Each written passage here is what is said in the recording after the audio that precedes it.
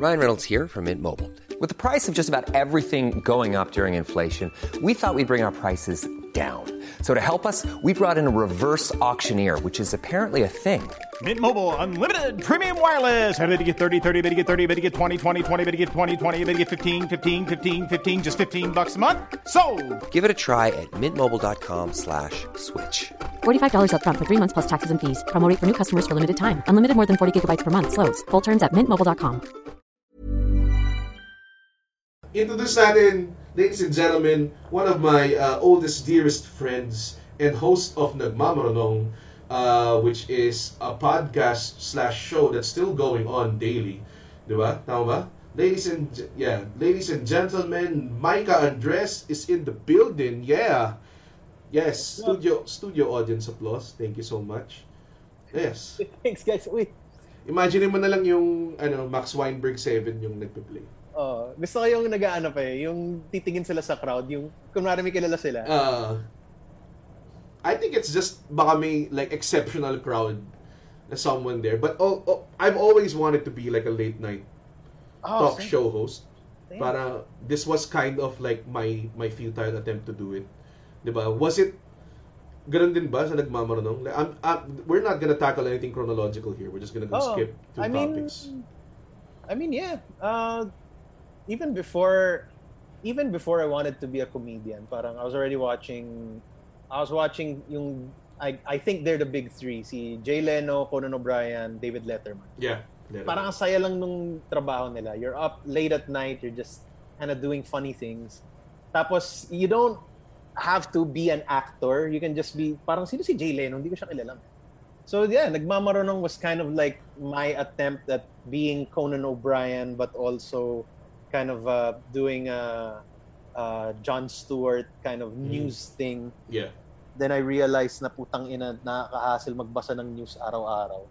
So, geez. It takes a lot out of you. Iniisip ko na rin yun eh. Like, I'm supposed to do this concept. I had this concept called Top 5 Coolest Plays of the Week. And it was supposed to be just covering the lockdown every week. Kung ano yung kakupalan ng mga ginagawa ng gobyerno every week.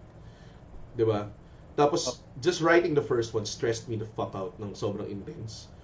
To the point na, yeah, I'm not doing that shit. Kasi puta hassle eh. You're gonna, deliberately subject yourself to watching or, reading yung gobyerno.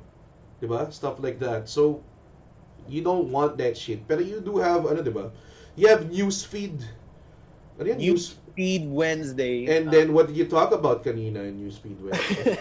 Actually, dapat pag Newsfeed Wednesday, we talk about, interesting shit we find sa Newsfeed, but more often than not, wala. I mean, I don't know how you do it here when I've seen a few of the episodes, I don't know, parang you do the natural conversation. You don't have if you have topics, it to me doesn't look like you're forcing it. So that's one thing na parang I study Cool Pals tsaka bago matulog for tibay din ng Cool Pals eh. 100 plus episodes. Because they've tackled the news. Like since kasi siya yung mga pinaka-nauna sa atin eh. Yeah. Diba meron silang segment called Newsfeed. Yun yung Newsfeed, mga ganong klase. Tangina, nakakasuka yun eh. Alam mo yun? I don't know kung nasusuka sa ganun, pero yeah, maybe not. I mean, you and I started our live streams around the same time. Probably about a couple of weeks after lockdown started. Tapos, I had this idea na, gagawin ko Jon Stewart type pa. Pag-uusapan namin yung news, it'll be funny, but informative. Kaya yung title, Nagmamarunong, because for the first 2 weeks of lockdown, tangina, social media war. Everyone was just like, ito yung opinion ko, putang ina yung opinion mo, putang ina ka. It's like, whoa, easy. And then like, Nagmamarunong ka, tangina. It's like, yeah, that's how you have discussions, So that's why the name of the show is Nagmamarunong, because I wanted people to share their fucking opinion without some random Twitter person going, tangina, i-cancel na. Maganda siyang, it's like a disclaimer in itself. Yung niya, ang daya nga niya eh. Parang, nagmamarunong kami. Parang, alam mo yun, it says so in the title. So parang, excuse siya, I guess. And how has it fared, my friend Because I, honestly, as a friend, I thought, and knowing you, I thought you wouldn't stick through it with just like knowing you na how many colleges you've been through before graduating? 5? And then you had a change of career in between. Tama ba, di ba? You go to Hong Kong in between all of those things. I went, there's Benil? Asia Pacific, Benilde, HKU Space, UST. Kalay. 6. So your 6th one, finally nag-graduate ka. You are the most restless mind person, or parang, I don't know, you just don't want to stick to it. Pero, the one thing that I introduced you to was stand-up comedy, and you stuck through that. And then the other one, ito, akala ko parang, yeah, Mikey, putang ina, for sure. Like, tas ngayon, puta, daily, I think you found what you want to stick into, and that's attention, pare. Honestly, like, diba, before I started the live stream, a little background, what do you call your viewers, bago matulogers? I have no idea. Wala. I don't brand them because I don't want to own them, pare. I'm not like you. They feel like, they're my fans. Hindi ako Pay me! Pay me!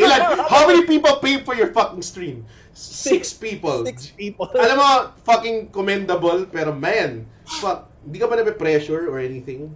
I mean, same with how you and I approach comedy. We're always looking to improve it. The more people start watching you, the more na parang kailangan ko ng, I need new jokes, or like what we're trying to do now, I need a better way to discuss things or something more interactive and shit like that.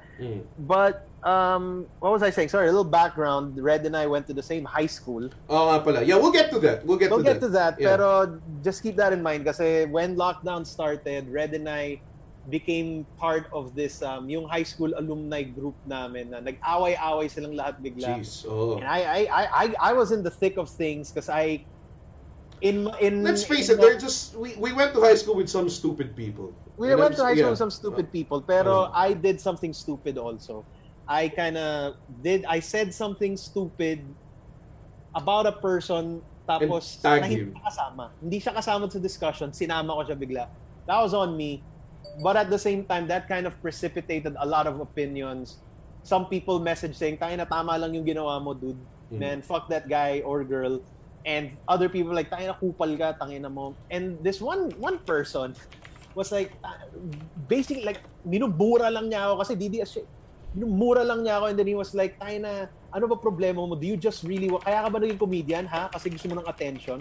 And that actually made me think na parang, oh nga, no? Yeah, I do want attention. That's why I became a comedian. Isn't that the perfect job for somebody who wants attention? Comedy, acting, performing. These are things you do when you want attention. And what's wrong with that?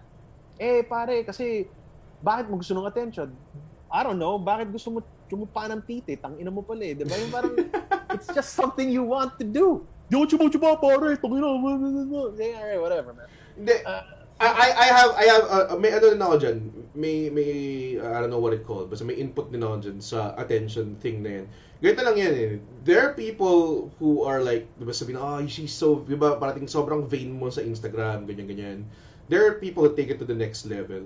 Pero at the same time, na-realize ko, if you want attention, you should go pursue something na yun yung alam mo yun, it warrants it. Alam mo yun? Kumbaga, kailangan siya. Like, kunwari, if you're doing comedy, you're a stand-up comedian, you're a performer, kailangan mo you get the attention from that. Pero don't be a fucking accountant or an IT guy, tapos sasabihin mo sa akin na you deserve, kumbaga parang nagmo-modeling ka rin or something. If you wanna be a fucking IG model, be a fucking IG model. Alam mo yun? Like, parang, be a model. Do it properly. Alam mo yun? Hindi siya, tawag dun, hindi siya something na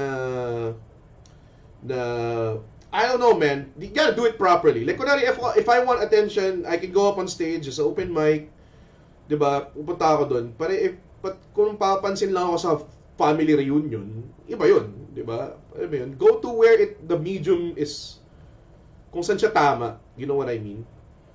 I mean, I get what you're saying, Rene. Pero yung sa akin, I guess I've come to a point where it's like, you know what? I used to be that guy na para tayo na, you listen to this band, yuck, oh whatever. Or we all used to be someone. Yeah, we used to be that guy, but I mean, I do that now as a joke. But really, like, if you want attention, yeah, go ahead. I don't care. You will not get mine, but you'll get, you know, 2, 3, 4, 5,000 other people's attention. That's fine. Pero like you said, ilugar mo in a way. Like, I agree with you in the sense that ilugar mo. Yeah, ilugar mo. Tama yun. That's like the gist of it. Oh, ilugar mo na tipong gusto mo ng attention, pero pag negative na yung attention, di mo na kaya. Yes. No. You take the good with the bad. Somebody. What were we talking about? I think Pero no, that's what I keep saying. Na parang I don't delete posts on Facebook unless tipong I post something tapos binasa ko, it's like, wait, mali yung grammar ko. Then I'll fucking delete it and then repost it. But I don't delete shit that I'm embarrassed about kasi paninindigan ko yun. Yeah, it's part of you. There are people who come in, like, I'll make a shitty comment or a shitty joke, and somebody will come in and be like, you know what, man, your joke's fucking stupid. Here's why. And somebody's done that before. Hindi ko siya i-delete because, you know what, yeah, I'll own up to that. I wanted attention. Nakuha ko yung attention. Not the one I wanted, but I got it. Paninindigan ko yan. Sorry. Yun din yung, I think, this kind of crossing na to, like, comedian territory is that I think people expect na, ano yun? Na tipong, you get it at the first time. You know what I mean? Na parang, if you post something, it has to be like, fuck, ito na yun. Parang, ito yung finished product. I will react to it. Parang, people don't give you this leeway na tipong, yeah, I'm kind of like, you know, trial and error here. Whereas every other fucking job in the world has leeway for mistakes. Like, kunwari, kung IT guy ka, tapos may accidentally na-delete ka, you can, you know, get a pardon for that. Pero ang problema, if you're a comedian, as sabi nga ni Seinfeld, you're the most judged profession in the world because technically, yun yung hinahanap natin eh. We want the feedback every fucking time we take a breath to in between words. Ano mo yun? What's funny is when somebody comes up to us. I've had this in open mic before na lumapit siya sa akin. I like your set, ganyan. I didn't like this one joke though. And then yung parang, ano gagawin ko? Tangin na. Hindi naman nagbayad dito eh. Ano gusto mo gawin? Yun na nga yung open mic eh. Well, maganda naman that, you know, it's the host always like reiterates. That's why there's an important, you know, host sa open mic is that he always reiterates na, it's a... It's experimental. People are like, you know, doing their thing. They're practicing their jokes and shit. And I think maganda na, like, how long has Open Show Mic been running? Open Show Mic, we started in di yun na rin alam pa. 2000. Tagal na. We've been doing comedy sa most for a long time, and people who go there know what they're looking for. It's just raw comedy from everyone. And they know na, you know, something... Well, people still get offended. Like that guy na tinawag akong pasista. I don't remember him. He's supposed to be someone like a lead singer sa... Ano. Yeah, here's what happened. Red Somniacs, I'm naming them. Red Somniacs. So Red has this bit. If you haven't seen Red, you really have to live. It's an experience. Because, you know, like... Everything's an experience, man. What kind of definition is that? It's an experience worth going through. Okay. Alam mo yung tipong Red has this persona on stage where he's just angry at everything. And it's funny kasi that's the kind of anger we all feel. This absurd... I think that's why I love Red's comedies because there is a parang absurd anger we have. Yung, alam mo yung galit na hindi mo ma-explain. Yes. Because so many things are happening around you in the world. You can't pinpoint exactly what you're angry about. Yeah. I like a big part of my comedy is trying to put into words why I'm angry at something. Yun lang. So here's what happened. Red has a joke about galit siya sa mga squatter, and it's so... Okay, look, when you watch most comedians, not just Red, when you watch most comedians, sobrang blatantly obvious that the person on stage is fucking joking. Yeah. Okay? We have gone past the point where we have to like, uy, joke lang, or you'll that say ruins the whole thing. Yeah, exactly. That, Like, I know it's a fucking joke. So Red's doing this thing. Galit ako sa squatter, tayo na. And so, by that point, the entire crowd already, comedy crowd sila, it was full house, I remember. And then this guy comes in out of nowhere. Alam mo yung very sorry musician friends. I'm not talking about you guys. That's why we're friends, because you're not this kind of person. Pero alam mo yung typical musician who goes into a bar. First of all, pagpasok niya sa bar, like he looks around like, who are these people in my fucking house? Parang, yeah, fuck that. Sobrang nakakapurot yan. Kasi talaga, na parang, yo, this is my fucking stage. Parang, no, it's not, motherfucker. Parang pasok siya, he's looking around like, alam mo yun, tapos parang tingin siya dun sa sound tech namin. He's like, and then the sound tech, I see him, he's like, open show, makikinig. And it's like, nakinig sa stand-up comedy, pare. So, hindi ako sanay stand-up comedy dito, pare. Like, parang, that's the kind of musician asshole na feeling niya he owns the place. Number one, and number two, feeling niya kilala siya ng mga tao. Yes. At hindi siya kilala ng mga tao, dapat kilala siya ng mga tao. He's that kind of person, right? And then Red's doing his bit. Everyone's laughing at him. Did he come in like mid-set? Parang, I didn't see him kasi before. Mid-set siya. Mid-set. Okay. You are the headliner. He comes in, middle of your set, not knowing it's stand-up comedy or whatever. And you were in the middle of that bit saying, patayin natin lahat ng mga siwater. There was a point in that na that was so ridiculously, like sabi ko, di ba, parang, uy, magpa-concert tayo ng Daniel Padilla. Tapos magpa-free taste tayo ng Sting, tas lasunin natin. Ganun yung... And I'm like, you'll be getting like 50,000 squatters in one pop. Parang ganun, di ba? So Red says that. Sabi niya, patayin na nila ng mga squatter, tayo nagiginhawa yung mundo. It's so obviously a joke. Especially since you're sitting in an open mic room watching a stand-up comedian tell jokes. You should know by now, these are just jokes. This guy didn't know, number one. Number two, pa-importante siya. He hears this. He's not cool with it. And he's like, pasista ka. And Red's like, what? Sorry. May nagsasalita. Ano yun? Pasista ka. And Red's like, ano pasista? I don't even know what he was saying. Like, kasi like, I couldn't audibly hear what it was. Google mo, matalino ka, di ba? Parang, what? What are you fucking saying? Why are you suddenly angry at me? Alam mo yun kasi, he's not the type of person who actually cares about poor people. Hindi wala siya pakialam, pare. In reality, he has all of these para paglaban natin yung mga mahihirap, pare. He does that because it makes him look good, not even feel good. It makes him look good. Yes.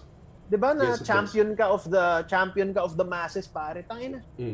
Especially since I'm guessing, I don't know what his fucking fan base is, pero alam mo yung masyado kang... I don't remember him being... I don't even like... I'm pretty sure I go to most more than him. Kasi hindi ko siya nakikita eh. He's a fucking... Wala. He did like probably 2-3 gigs there. Tapos parang akala niya parang, yeah, it's my house. Alam mo yun?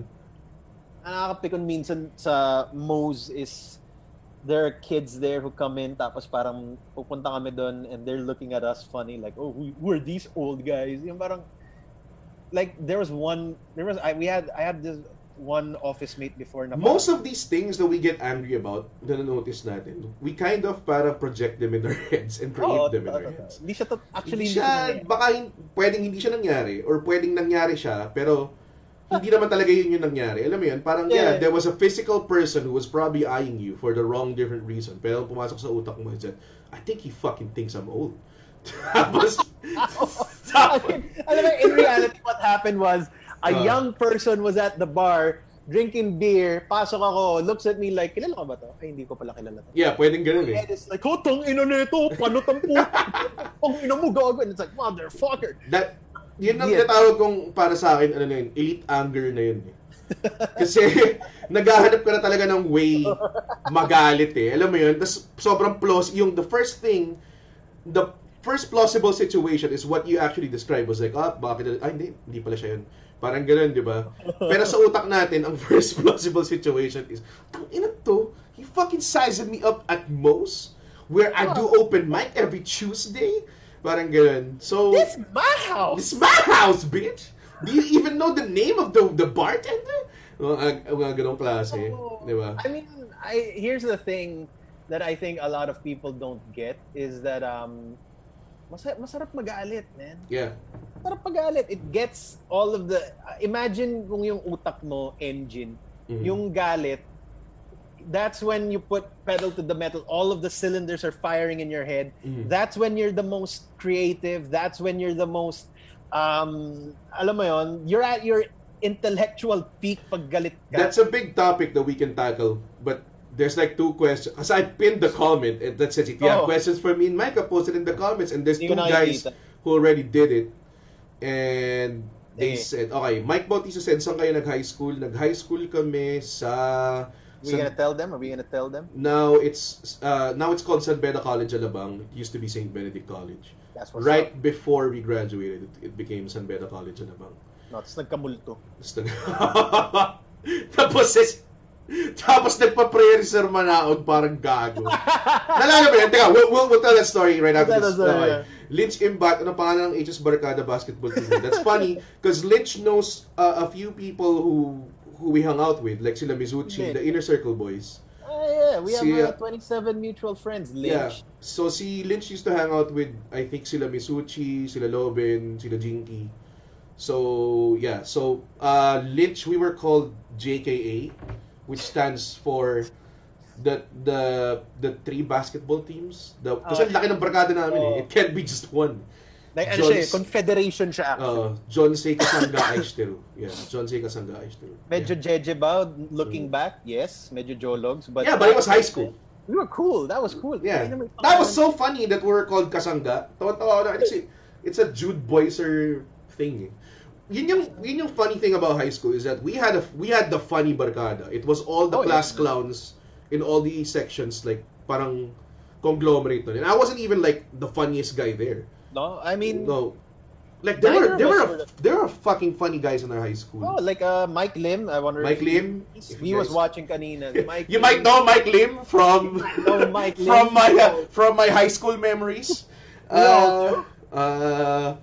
Sino ba? Like who was really hilarious at me? I mean, I think every person in our barkada was hilarious in their own way. Jude Boyser.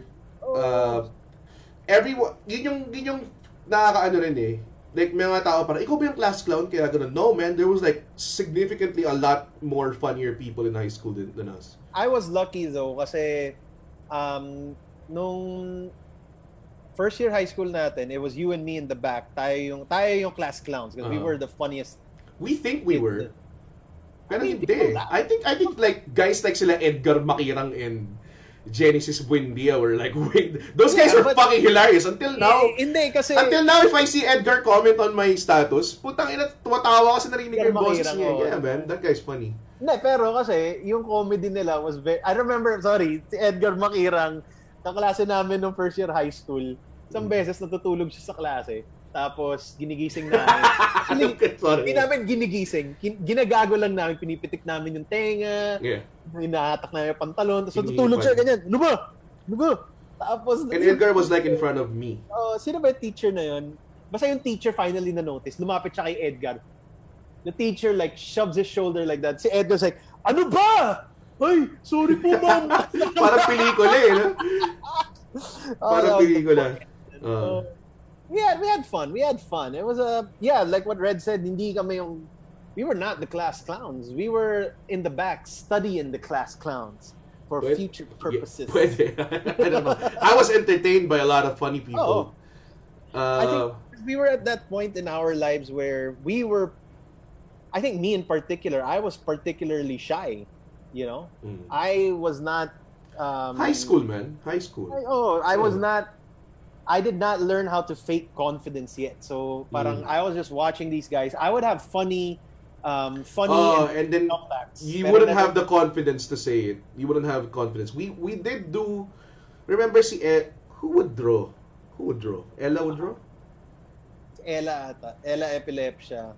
Ella would draw comics. Kasi her last name was Epilepsia and it was funny. It's funny. Yeah, she's funny. Even today. nakita ko siya sa randomest things. I go to this esports events because I'm a fucking nerd for fighting games. Tapos Ella was there. Sobrang weird. Yeah, I think her boyfriend is also a giant nerd. Seems like a nice guy. I met him once. Mike Bautista is like, di ba si Chino Lau yung class clown? Okay. Alam mo, nakakatawa na Chino, of all people, who's been doing stand-up comedy since 2008. Tapos, yung podcast na gagawin niya, he would name it Class Clown. Naubusan ng names, bro. That's like every other show. Yeah, you could call it Cochino. Wala. Right? Hindi niya naisip yun eh. Oh, man. Damn it, Chino. Oh, Andren's here. Thank God. Oh my God. Before that, may mga questions ka. Mike Bautista's asking, wow, really? Wrestling mo na lang sana, Red, yung heckler na yagit. No, okay, that wasn't a question. No. Adrian says, hey, Red, what's the name of your signature move at PWR? The most popular one is called Jacole, in which I choke someone out by putting his face on my crotch. It's effective. No one has reversed it ever. Oh wait, one. Someone bit my dick. Bakit? And ganun yung spot eh. That was the spot. That was part of the. Yeah, of course, man. I thought napikon lang siya tapos kinagad ka sa Hindi. That was part of the thing. Okay. I remember Red and I nung high school. I used to be. Everybody was into wrestling. Noong time na yun. Kasi it was the Ruthless Aggression era. So that was around 2003, 2004 plus. Oh. And I remember like I think it was WrestleMania or SummerSlam. Tinawagan pa kita sa landline mo tapos we were doing our own commentary over the phone. Man, that was probably a random Raw or something like that. That was probably a random. Yeah. See, we used to go to this birthday, si Benedict, remember that? And then we would do like a Royal Rumble thing. Oh my God, that's a swimming pool. It's a swimming pool. Fuck. That was amazing. Okay, and so if people watching, if you were wondering, yes, Red and I were virgins in high school, so pretty much, yes. Huge virgins. Oh. Like tipong kung may sign na nakatutok ng virgin, it would be directed at us. Yeah. Pero super bad. Yeah. Parang ganun. Exactly like that. Oh my God. May tanong si how do you pronounce this name, man? Rap Cueto. Is being vulnerable on stage makes you more funnier? Naalala ko lang. Kind of. It kind of helps. There's a lot of people who try to decipher what's funny. Because it's funny because it's the truth, pare. It's funny because it's ganyan. It's funny because ganyan. There are a lot of reasons why a thing is funny, pero it's not always because it's true. It's not always because you're vulnerable. So the only thing talaga that kaya it's so hard to figure out. It's funny because it's funny. I think that's yun yung pinaka It's so hard. It's not all truths are funny. Yeah. Yeah. Pero here's something I remember you telling me actually. It was my very first time doing stand up. Actually, gusto ko lang manood. I was bored with my life like in general. I don't remember that. Crisis. You don't remember this? Pero alam ko, you've told me the story, pero I don't even remember signing you up against your will. Akala ko parang, he's here, so definitely mag-stand up siya. I went there, I told Red manunod lang ako, and when I got there, Red was like, sinahinap kita, and I was like, what am I gonna do? And he says, just talk about things you hate. That's what makes you funny. And I think that's what's important. That was a good first set, though. Like, there's not a lot of people who would have, And it was because I was the only open micer, I think. Yeah, it was probably. all the veteran comedians. No, you were the only first timer.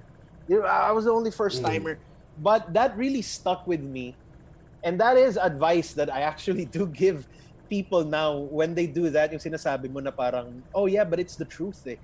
Look, not like you said, not all truths are funny, man. Like totoong nakaka-dry ang mga towel, yung mga iba hindi. That's true. It's not funny.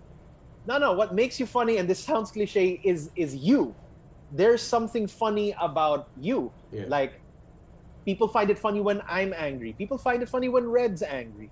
Those are things that are funny about us. What's funny about you? Maybe you're funny when you're trying to figure out something when you're confused, Yeah. or maybe you're funny when you're confident. Maybe you're funny when you're vulnerable. If you're vulnerable, yeah, that could work. I mean, no, I get what he's trying to say na vulnerable. Kasi, kwento ko, one of my top 5.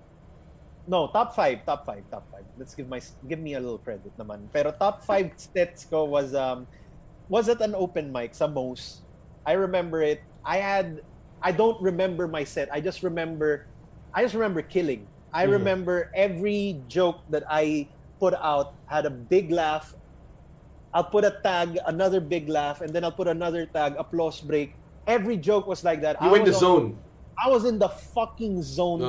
As in, I think I wrote down 5 jokes lang. Pero nag 15 minutes ako. Yeah. Crowd work, joke just come out. I mean, those are the kind of moments as a comedian, tang-ina, hinahanap mo yan every fucking time. Yes. And that happened to me, and that was the same that was the same day that I went to my friend's funeral. He passed away. Tapos, that was his funeral.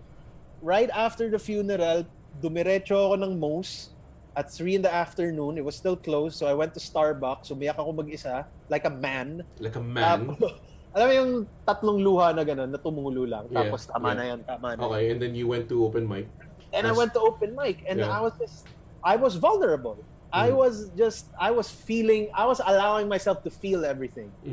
And I think with regards to what Rap said, na parang, at least for me, it helps when you're vulnerable. Kasi, that could work. Pero kasi if you've done a lot of shows, there's no secret formula talaga. Oh, no.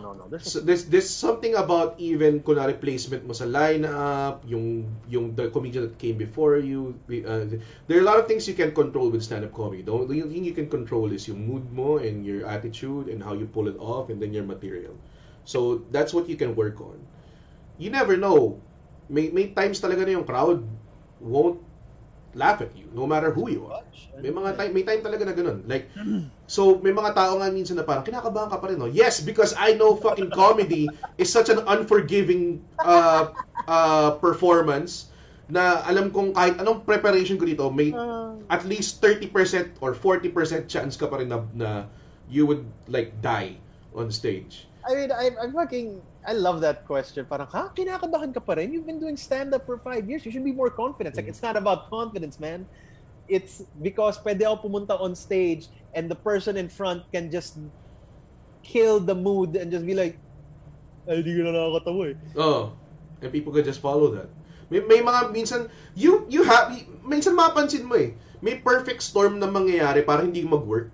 May mga ganang nangyayari, tipong pagsampa mo, and then you got them on like your first joke, and then you're delivering your second joke, and then habang nag-deliver ka ng second joke, right before the fucking punchline, may darating na tao sa big table, probably a table of 10, may darating na tao, and then people be like, kamusta ka na? Mag-beso-beso sila na ganyan. And it's done. Your set is done. Everybody's like looking at the other person. And then tapos na. Diba? So, there are ways to cope with that. Pero may mga times sa tipo talagang hindi ko talaga ma-explain. I wish I knew the formula. I mean, that's what I yung sinasabi mo lagi when we see comedians. I mean, as fellow comedians, nakikita namin when our brother on stage is struggling. Sometimes the crowd doesn't see it. Sometimes they don't. You have to place yourself as a crowd member. Tawa lang kayo ng tawa, tumatawa ka, but fucking behind the scenes or behind you guys, andun kami nila Red, watching the comedian going, tayo is fucking struggling. And Red calls it, work night. This is work night. You gotta work for it, pare. You gotta work for it. Pare si Alex Calleja, si GB Labrador, si James Karaan, me personally, I see them work. Lalo na pag you have si Alex, kapag may joke siya na, lalo na si Alex doesn't shy away from going rogue. And pare. Minsan may ganun si Alex na tipong, oh shit, he going rogue. Okay. Parang, alam mo yan, he's doing a set, and then that happens, yung sinabi mo na may darating sa table. Tapos makikita sa mukha ni Alex na parang, putang ina to ah.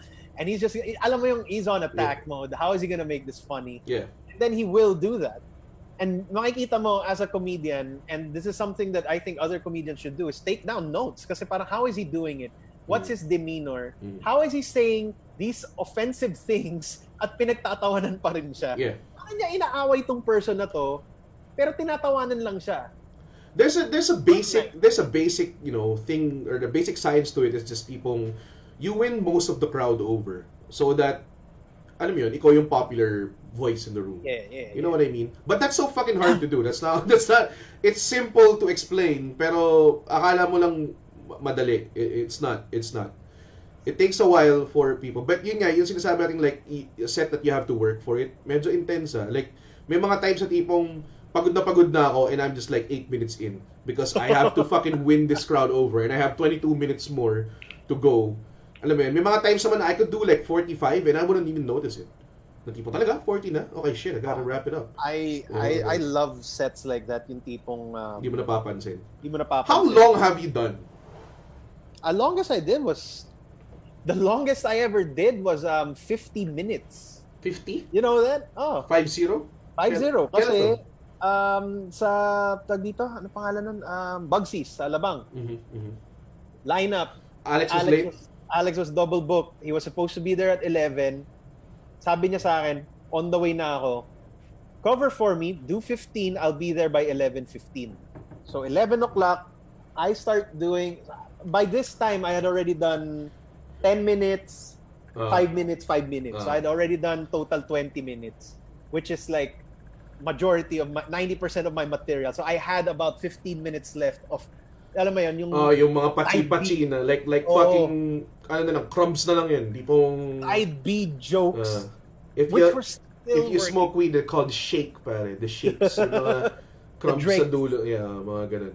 So, I mean, it was such a good night though, kasi even though, wala, yung mga crumbs lang siya, gumagana pa rin siya, malakas pa rin siya. Ang ina, on my 15th minute mark, I checked my phone, sabi ni Alex, nasiraan yung Grab ko, nasa Ortigas pa lang ako, cover for me for another 30 minutes. Wow. Puta, are you fucking serious? So I was like, do I go on break or not? Tapos parang the crowd's like, hindi, tuloy mo lang. It's like, paano ko itutuloy? Wala. Yun yung nakakatawa because you have this, that happened to me, diba? So, you have this, sabi natin, you have this 20 solid, and you're doing like another 5 of pachi-pachi na material. And then, you're doing good because it's material you've worked on, di ba? But they don't know na nauubos yun eh. Alam mo yun? So they're like, you're doing well, do more 30, do more. So parang encouraging sila, you know, they never want to be negative. But in your head, parang, no, I'm gonna die. So, akala nila jukebox. So you did. Nalagyan pa kami pera. How did you fare? It went well. There were periods of awkward silences, but I kept telling them, guys, wala na akong jokes. So I did about 10 minutes of crowd work, and it went really well. Tapos parang after that 10 minutes, parang tahimik lang ako, tapos on stage, and then people just started laughing, like big laugh. Tapos ako parang, I'm not joking, wala akong jokes. Akala nyo ba maghihintay tayo para kay Alex dito? I grabbed the chair, I sat down, and people thought I was doing a bit. Yeah. So I just kind of leaned into it. I don't remember most of it. I do remember saying na parang complaining lang na parang ito talaga si Alex, he's so fucking popular, he gets booked all the time. Nasiraan daw siya sa Ortigas. People laughed at that. Na parang I'm not fucking joking at this point, but I guess the more I got frustrated, the funnier it was. Yeah. Authenticity, man. Oh, and then I just kept saying, alam mo, feeling ko hindi nasiraan si Alex. Nanonood siya somewhere sa likod. Tinetesting lang niya kaming lahat, mga comedian. And they laughed, and then finally... But you wouldn't word it that way. You wouldn't have the chops to do it kung wala kang stage experience, di ba? Like, not everyone can just like rant on stage. Kasi hindi yung mga kala ng mga tao eh. Nagarant lang yun on stage. Nagagalit lang siya. No, it's a curated, more of, alam na namin kung ano yung words that would go well with each other. Or the angles that I have to say. Or yung mga ini-imagine kong situations that will make you laugh. It builds on what Red was saying kanina na I'm talking to you like you're my guest. I'm your guest.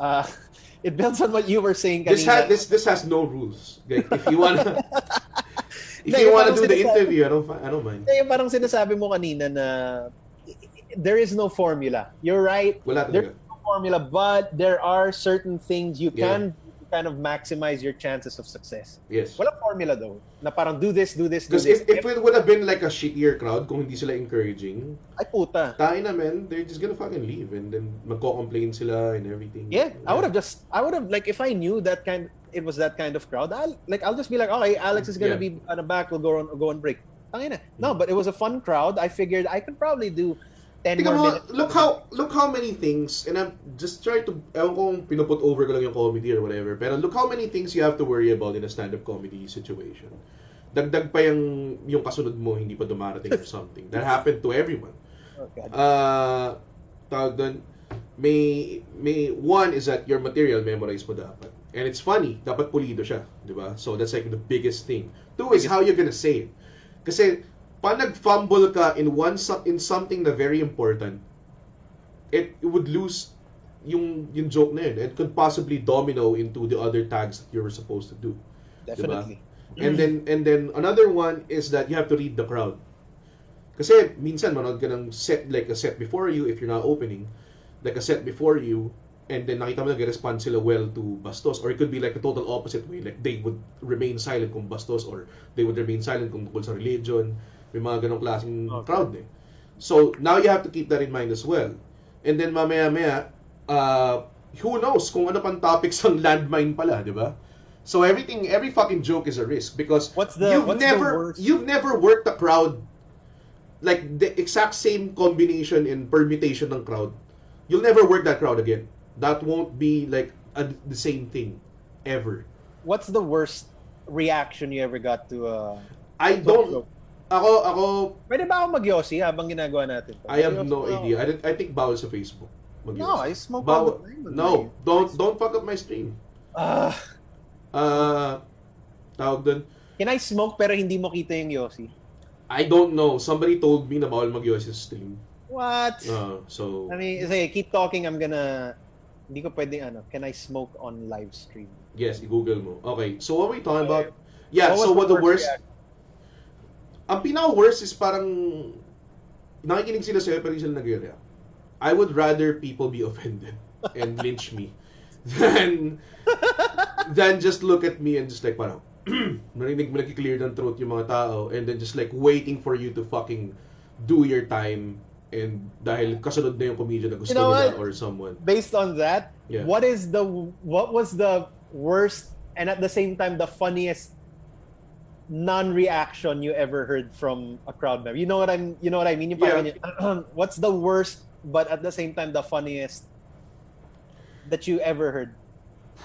Also, pwede mag-yossi. Okay, go ahead. Yossi lang to. Cigarettes po, not marijuana. This is cigarettes. Sorry, go on. Where are you? I'm in my condo. Pwede ko mag-yossi dyan? Well, in the balcony. Okay.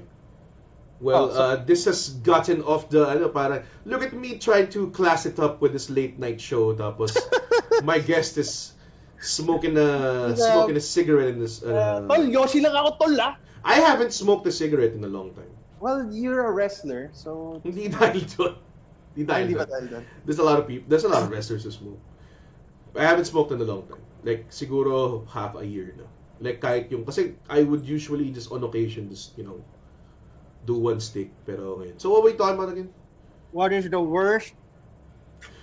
Worst, but hindi ko naman tandaan lahat pero not recently, like I think last year we did 19 East. And there was this parang set na tipong the one before me was really strong. And then I think I was coming before Alex or something. No. I was coming for someone. Tapos nag-stand up, I did well in my first joke and then nothing after. Hindi ko na-gets kung bakit. Until now, hindi ko ma-gets kung how did I lose them or anything. Like, I did one joke and then nothing after and then yung last joke ko lang yung may tawa. So, you can't say hindi sila nakikinig sa'yo. Because they're fucking silent as fuck and they're all looking at you. So, imagine that. So, I was doing 15. I think I just did 12. Tapos, may tawag doon, they were audible, like, ubo, clearing of throat, tapos nakagaya lang sila. By the way, listeners, that's one of the worst things a comedian can hear from a crowd. Yung magjo-joke ka, punchline, and then... Wala. Hindi, okay lang kung if it happens sometimes in your set, and then you would move on to the next joke, and then that joke would work. Ito hindi. You would do a joke and then sometimes di makapansin ng tao kapag hindi sila nag-react eh. Parang, okay, baka hindi pa joke yun. And then, ang tagal mo na nagsasalita, people would notice na it's like audibly noticeable na you're not doing well. And you're sweating, yung likod ng ulo mo puro pawis na, and then kita na sa shirt mo and everything. And then you try to call it out. Then sometimes that works, diba? Call it out, oh wow, hindi kayo tatawa sa ganyan-ganyan. Bilang, matawa sila. And then you try to tell them, come on guys, come on, hear me out. Parang ganyan-ganyan. You kind of plead with them in a funny way. Tapos bilang, okay, they'll give you support. They'll be more like, ano mo yun, mas mabait sila sa sunod mong joke, and then they'll laugh. I had none of that. As in like, I would say, wala pa rin. Tapos bilang, ganun pa rin. I don't know why. Parang naging invisible ako for a while. The theory for me was, I think, sobrang kill yung guy before me na napagod sila. Pero, imposible eh. Which happens. That, I guess. Pero, not with Red Oliero over here. Then, may mga times talaga na you could lose them. Like, you pander on too long, you don't get your punchline, and then they would check their phones, and then they, pero, itong time na to, I didn't lose them. They were listening to me. And yun talaga nakakatawa. Alam mo yun? May ganun lang. And that happened siguro probably last year. Ganun. I think, hindi siya like tipong, baka hindi ka pa magaling noon or something. No, it happened at like... It can happen at any point. It can happen at any point. Kahit ano mangyari. The first but funniest thing I ever heard was Borrow sa podium. Mm-hmm. Hell room. Difficult room. You guys... Alam mo na naabutan nyo siya, hell room na siya. Because madami na kaming shows na, marami na tayo ibang rooms na alam. It was one of the first comedy, it's actually one of the first comedy Manila room, I think. Kasi before we were Comedy Cartel, di ba? Yeah. Tapos, nung nag-Comedy Manila na, it's like the first bar we did shows at. And that would be the room. We loved that room. Because they would feed I hated us, that room. Talaga, we would feed us sandwiches, cookies. Ang sarap ng food. By the way, watchers, best perk of being a comedian, pag nag-bar show ka, you get free food. Fucking good food. But this was the worst kasi tahimik yung crowd. My whole fucking set, and I think it was Jeps before me, whole fucking set, quiet. Dating sa akin, tangina, I do a joke, tahimik, and the guy in front with his girlfriend, very audibly, I think narinig ng buong bar. Yeah. He leans over to his girlfriend and he's like, ano daw yung masarap dito? Tapos parang, and I'm just like, I was like, masarap yung tapa. Tapos parang, masarap daw yung tapa, maniniwala ba tayo? Kaya putang ina mo! Seryoso Hindi tumawa yung tao nung sinabi mo masarap yung tapa. Hindi sila tumawa. Tapos That parang, happens. Tapos parang tingin. I would have done the same though. I would have done the same. Yeah. I would interact with yeah. I thought it would work. May mga times na talagang ganyan. Seryoso lang siya, tingin siya sa akin, seryoso siya, tingin siya sa girlfriend niya, seryoso pa rin siya. Sarap daw yung tapa, maniniwala ba tayo? Like parang, would I fucking lie to you? Yeah. I didn't say that part. That would have been funnier, pero I just like kind of moved on. I finished my 10-minute set.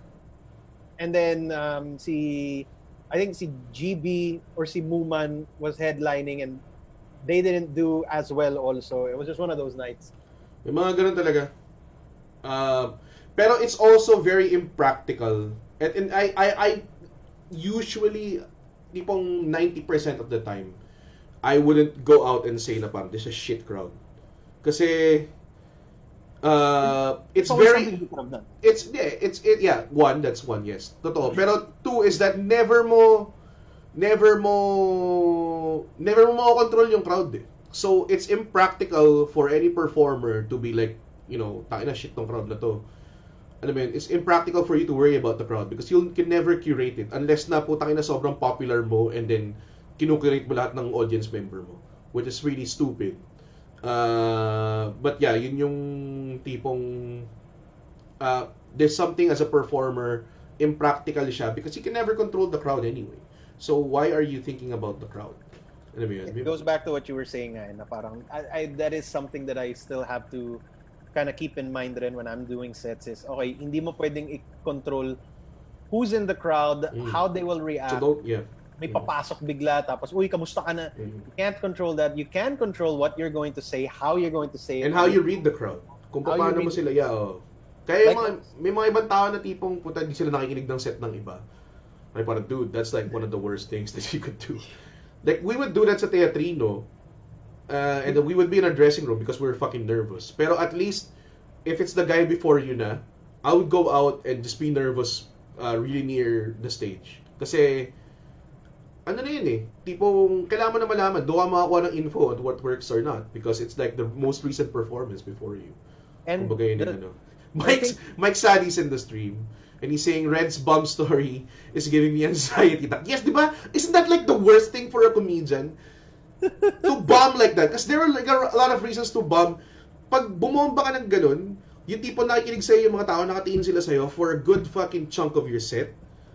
Diba? Tapos, alam mo yun, at a time na tipong nag-kill yung before mo, nag-kill yung after mo. So, that's I think that's what happened to Joyce. You remember Joyce? Yes, Joyce. Oh my that was, God. Yeah, Borrow killed her. Borrow killed her. So, may mga tao nagtatanong parati, ba't wala kayong female comedians? There have been female comedians. Very few. Pero one of them was Joyce, was really funny. One of the best. And then we would do a set sa Borrow, same room. And then I think it was Joyce, Victor, ako, and the guy in front of her. I forgot kung sino nauna sa kanya. Someone did well, and then it was Joyce. And then sobrang nag-kill yung simula. I think ako yung una. I think ako yung opener. Nag-kill ako, and then Joyce followed. And then Joyce did this thing. Nag-harmonica siya simula. And I was like, oh, that kind of feeling ko that, na-sense ko agad na tipo, okay, that threw you off. And that would throw the crowd off. Because Borrow is not something na you would relax. Kasi yung crowd is so like, sobrang kalat and everything. So once you get their attention, or the other comedian gets attention, pasukan mo na kaagad. And, alam mo yun, don't let them like, do something else. Kailangan tirahin mo na kaagad with jokes and everything. And then she came in with like harmonica. And then, medyo slow si Joyce, diba? So, she's even slower now. And then, after nun, ito yung talagang complete bomb. Like, the same thing that happened sa 90s. Ganong klase.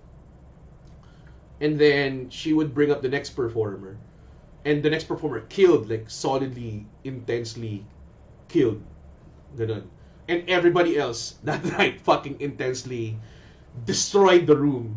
So that affected her a lot. And she never came back. She never came back. I think she's done like a set after that. Open mic, ganun. But she never came back. Ang hirap mag-recover sa ganun eh. Like yung parang, as a comedian, you're, especially at our level, not your level, at my level and below, yung self-confidence namin is so much more fragile than yours. It's all the same. I think so. I think hindi siya depende sa level. I think depende sa person. May mga taong puto hindi nakakatawa, balik pa rin ng balik.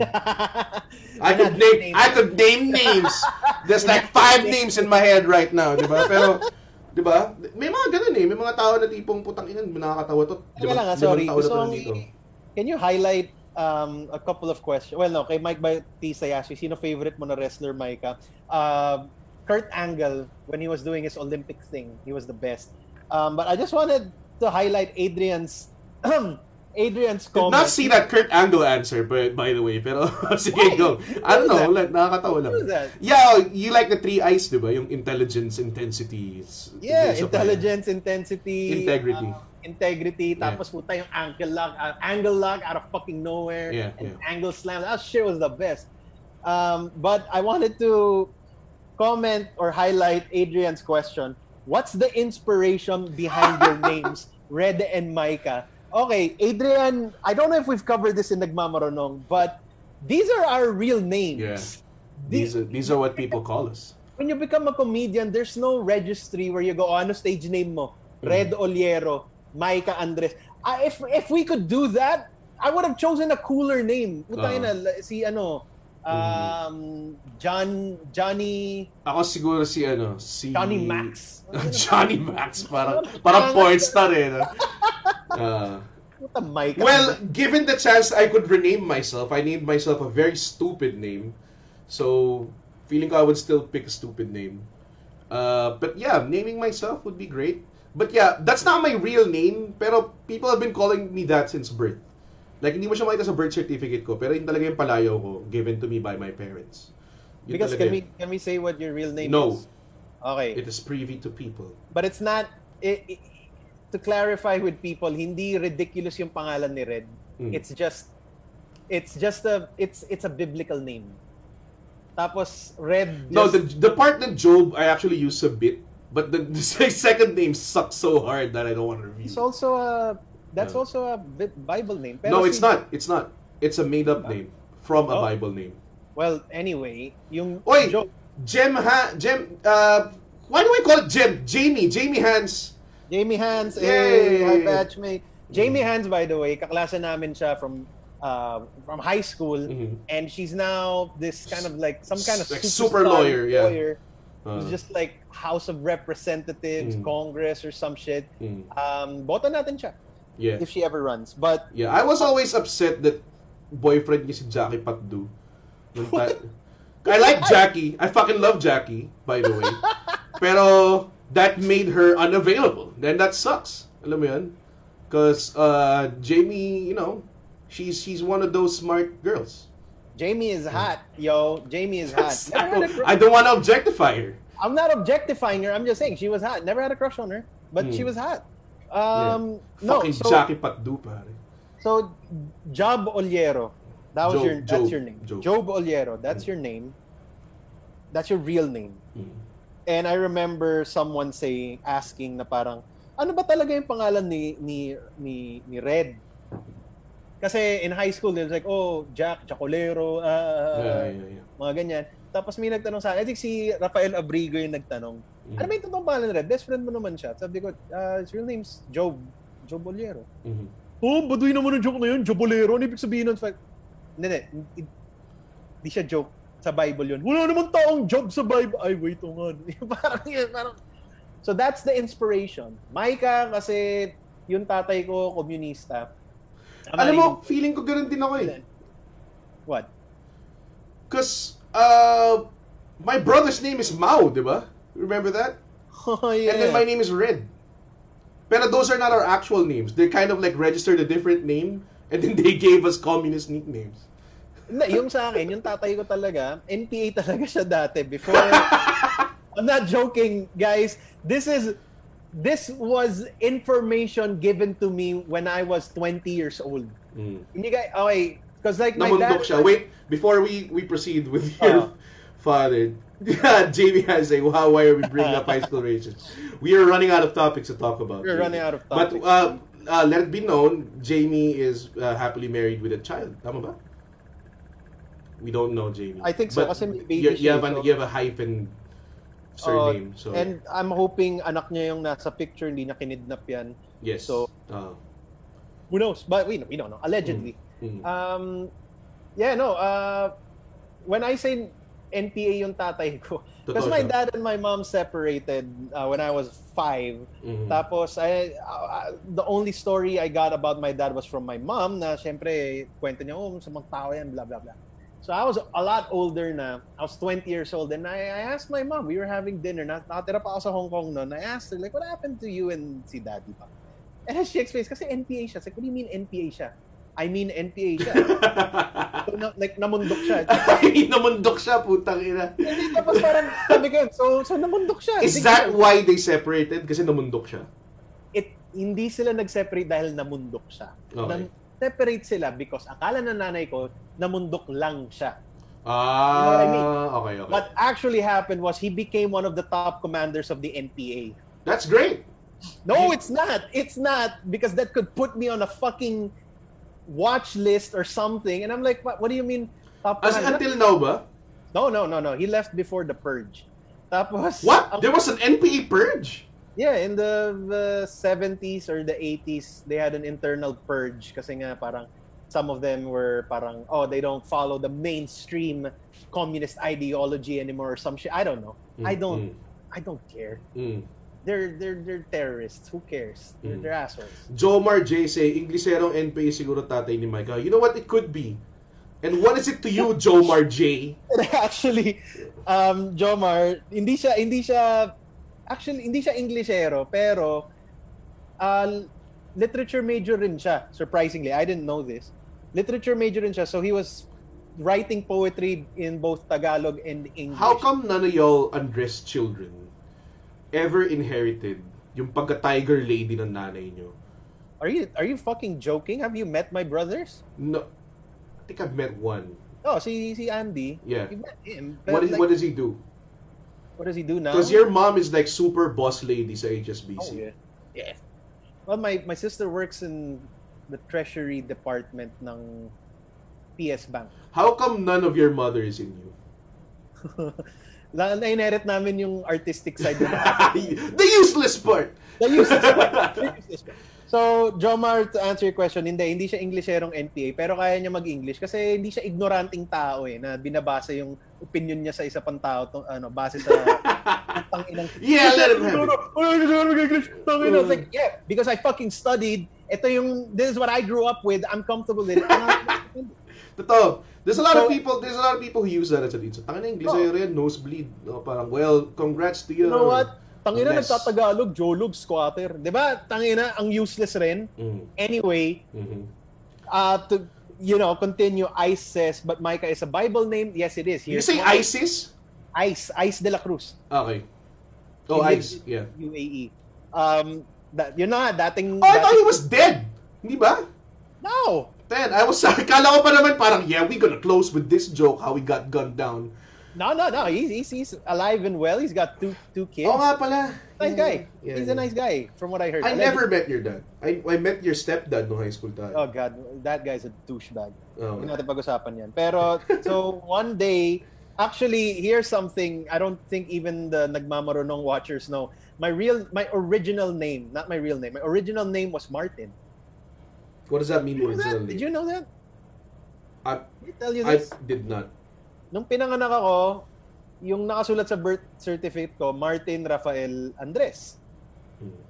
And my father hated the name Martin so much kasi sobrang galit na galit siya kay Martin Rivera for some odd fucking reason. Pwede naman, like, kung di mo trip si Martin Rivera, man. I mean, like, that happens. What's funny is I inherited that hatred without even knowing about it. Like, I just grew up knowing for a fact na putang ina ayoko kay Martin Rivera and I can't explain why. It was like, decades later when I found out my dad hated Martin. Anyway, Martin was my original name. My father hated it so much. You don't look like a Martin. I don't look like a Martin. It's a shit name. Mas mukha kang Alan Peter. Thanks, man. So, Martin was my real name. Tapos, dati, pinapadala like with the same second name? As in, like, same second name, pero Martin, first name. Back then, they would send the birth certificates by batches. So, I think I was born on a Tuesday. Umuwi yung tatay ko, pikon na pikon siya kasi pikon na pikon siya sa pangalan ng Micah. Tapos, the story goes, he was watching TV, tapos nung nagsa-sign off yung ABS-CBN, di ba they would show like Bible quotes and shit? Yeah.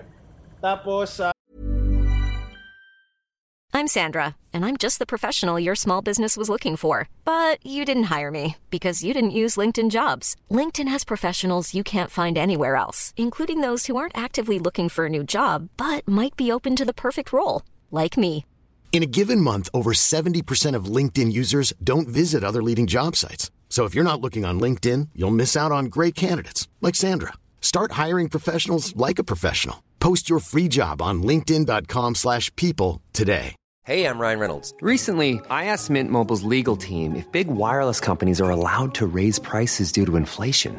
They said yes. And then when I asked if raising prices technically violates those onerous 2-year contracts, they said, "What the are you talking about, you insane Hollywood ass?" So to recap, we're cutting the price of Mint Unlimited from $30 a month to just $15 a month. Give it a try at mintmobile.com/switch. $45 up front for 3 months plus taxes and fees. Promo rate for new customers for limited time. Unlimited more than 40 gigabytes per month. Slows full terms at mintmobile.com. He saw this Bible quote about social equality. Dahil nga komunista yung tatay ko. Enjoy na enjoy siya. Social equality and shit. And it came from the book of Micah. So, nung narinig daw niya yung pangalan ng Micah, he was like, oh my God, that's a cool fucking name. Apparently, he left the house at 4 in the morning. Pumunta siya doon sa ospital. Naghintay siya doon until the registry opened. I don't know why hindi na lang siya natulog sa bahay. Oh, why fuck old people do that shit? It's like such an old person to do. Yung tipong, pupunta ako doon at like my own time and then wait for it to open. Because I think it was the last day before they would send the birth certificates to the NSO. Okay. So pupunta siya doon, pinapalit niya Micah. So my mom says he came home at like 10 in the morning and she was like, where the hell did you go? Then parang si Martin, kanina pa umiiyak, ganyan-ganyan. And my dad was like, sino si Martin? Wala akong kilalang Martin.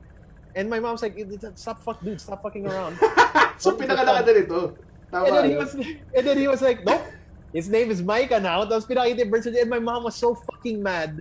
But she was like, well, wala na, di ba? Pinadala na, why Micah? Okay, it's in the Bible. You know what? Fuck it, okay. I don't. So that is the... That's funny. Should put that on your set. Like you were Martin for a day. Actually, the name that they gave me when I was in my mother's womb was Stella Maris, because they were hoping for a girl. Which they kind of got. Parang ang layo, no? Because my parents, yung Red was around, like, it was either parang Ned or Ted ako eh. And then they're like, how about Red? Ned? Yeah. Oh my God, buti hindi ka Ned. Kung alam mo pinangalan kang Ned, tapos ganyan itsura mo, papasok ka sa Comsci, magiging... Feeling ko mag-iiba yung buhay ko. Kung iba-iba lang ko. Alam mo yung ikaw yung IT manager na sobrang kupal. You ever think na ganun?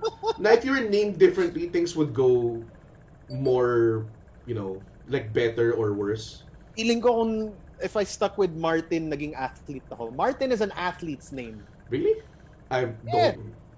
Think about it. Martin Andres playing center is a basketball position. Yes, it is, but it's not for people who are just 6-footers. Pero sige, go. Okay. Fast break. You can play. Hindi yung position. It's guard, forward, center lang, man. Guard, forward, Martin Andres. Yeah, I can see that. Okay. But you're not gonna see a basketball player named Micah Andres. I'm 6 foot tall, but I'm not gonna play basketball.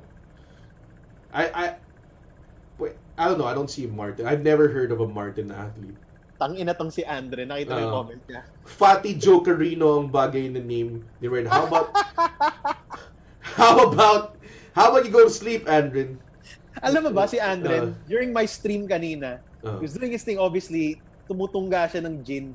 Isang bote ng gin bilog. Yeah. Ninom niya gano'n. And I'm like, ganyan na, di ba? Tapos sabi niya, man, lasing na ako.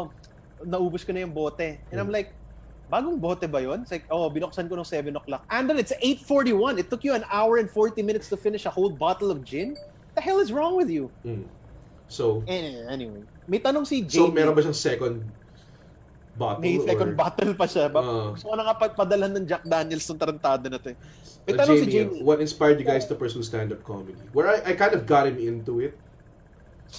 Kasi, one is, I think he needed something to do with all that knowledge. And because if you guys don't know, ito nakakatawa, okay? There would be a contest in high school called Bene Brains. Tama ba? Bene Brains. Yeah. So it's like a parang Battle of the Brains trivia, general trivia kind of thing. Like a game show every year. Yeah. And then, Micah, na bumabagsak sa chemistry, sa algebra, basta lahat, bumabagsak sa like probably 4 subjects just because, he can't focus on it or parang tinatamad siyang mag-aral or whatever. He's in there with like the valedictorians and he's fucking winning it. And I'm like, this is the smartest dumb fuck I know. So sabi ko, yung sakto na yun, yung sakto na combination na yun would be great for comedy. And I think he would enjoy it because it's constantly challenging. Like, it never has, every experience is something else. Yeah, it's always interesting. If you tune in earlier sa stream, we said na tipong, I kind of signed him up for comedy because I thought he wanted to. And apparently, hindi pala niya in-expect. Well, hindi, kasi what happened was, at that time, I was 25. I was still in college. My underage girlfriend just broke up with me. Ang daming nangyayari sa buhay ko. And I figured I needed something new. So I was actually trying out different things. I went to a parkour thing sa Marikina that fucking did not work. Yun yung time na tipong we were, trying things, I guess. We were trying things, and then I saw si Red had a stand-up comedy open mic. So I was like, I'll go and watch. And then the couple of days before that, I was in my friend's car, si Mia, We were going from, imagine mo pare, from Betigo Belmonte sa Cubao, going to Eastwood. Took us 2.5 hours dahil sa traffic. Normal. I was like, so fucking mad in her car. Like, I was like, tangina, minumura ko lahat ng tao. Tingnan mo to, putang ina na to. Tangina, sagasama yan. Tangina, mukha siyang tinaliligo. Shit like that. I was just getting mad. And that's how I was releasing it. And she was laughing. She was having a good time. The next day, which was the day that I was gonna watch sa craft, I go to school and my friends were all huddled together. They were laughing. So ako parang, include me in this, guys.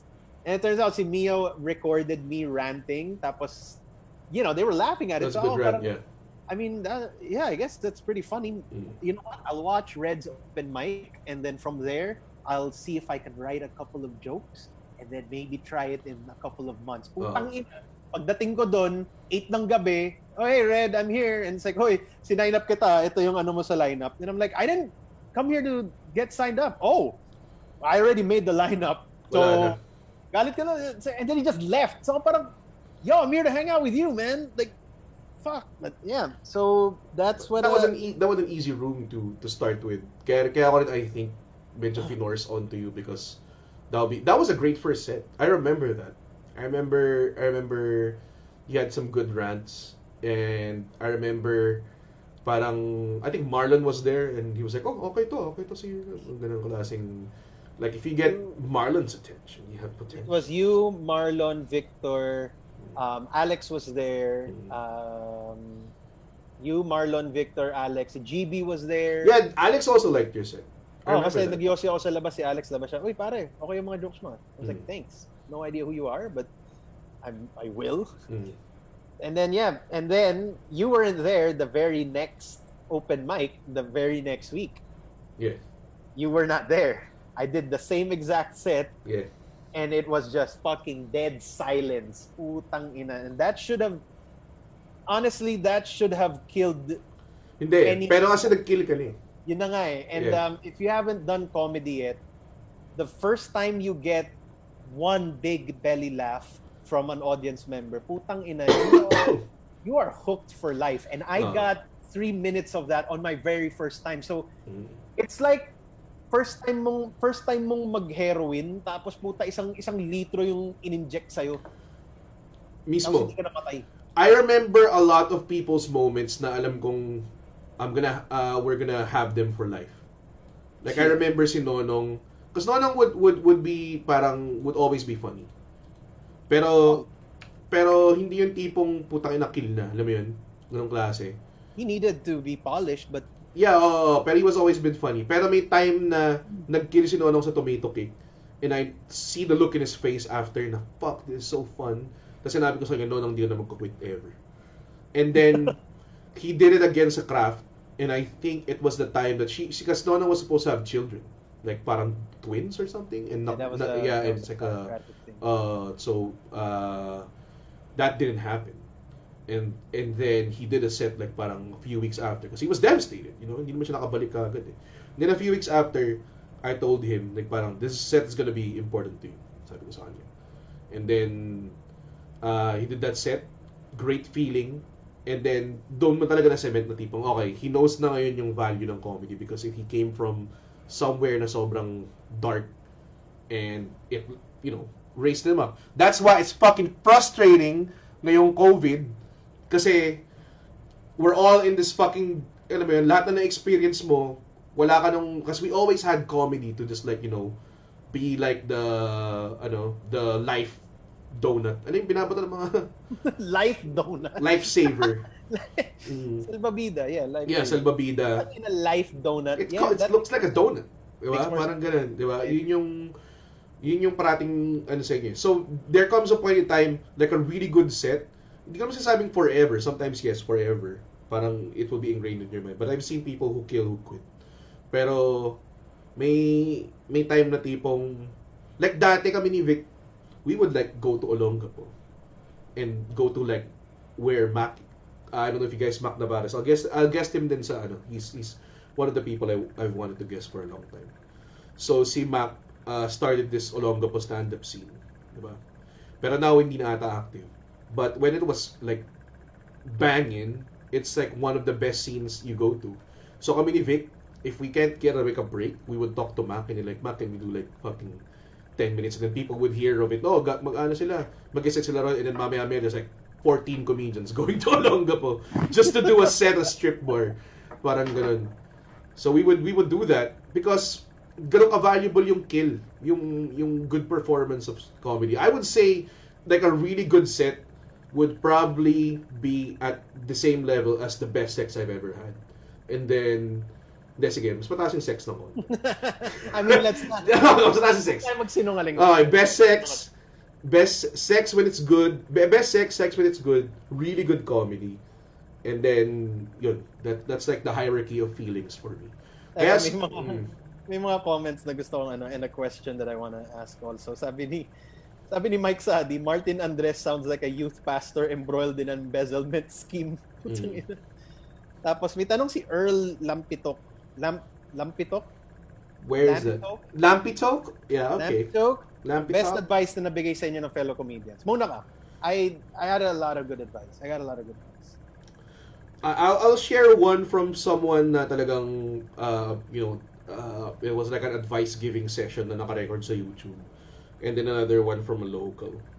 I think one is that si Ralphie May. Ralphie May has this mentality na tipong don't ever think a joke is ever finished. Kasi sometimes you would do a joke and then it is this whole bit na sobrang daming jokes in between and tags in between. So tags are like basically the things you say after a punchline to lengthen the bit. So sabi niya, if you think like you got like a 10-minute bit and it's solid, it closes well, it starts well, don't leave it alone. Like it's always not finished. Like your best joke could be better.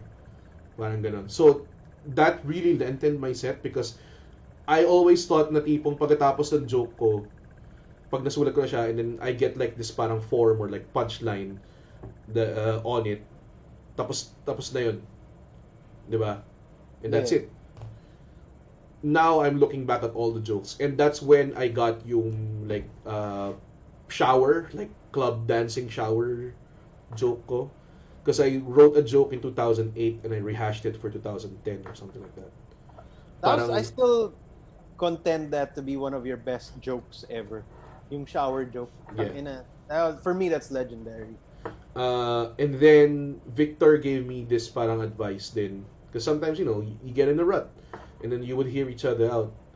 And then he would tell me na parang, yeah, well, may times na parang, I guess, the only thing that matters is, how do you say this? It's such a weird thing. Mapansin mo, like, if you're a comedian, like, if you would kill, ang pumapasok pa rin sa utak mo yung part na, putang ina, nakalimutan ko yung tag ko sa gitna ng set ko. Alam mo yan, ganun yung nasa utak ko eh. I've never had a set na tipong, yeah, fuck yeah, that was great.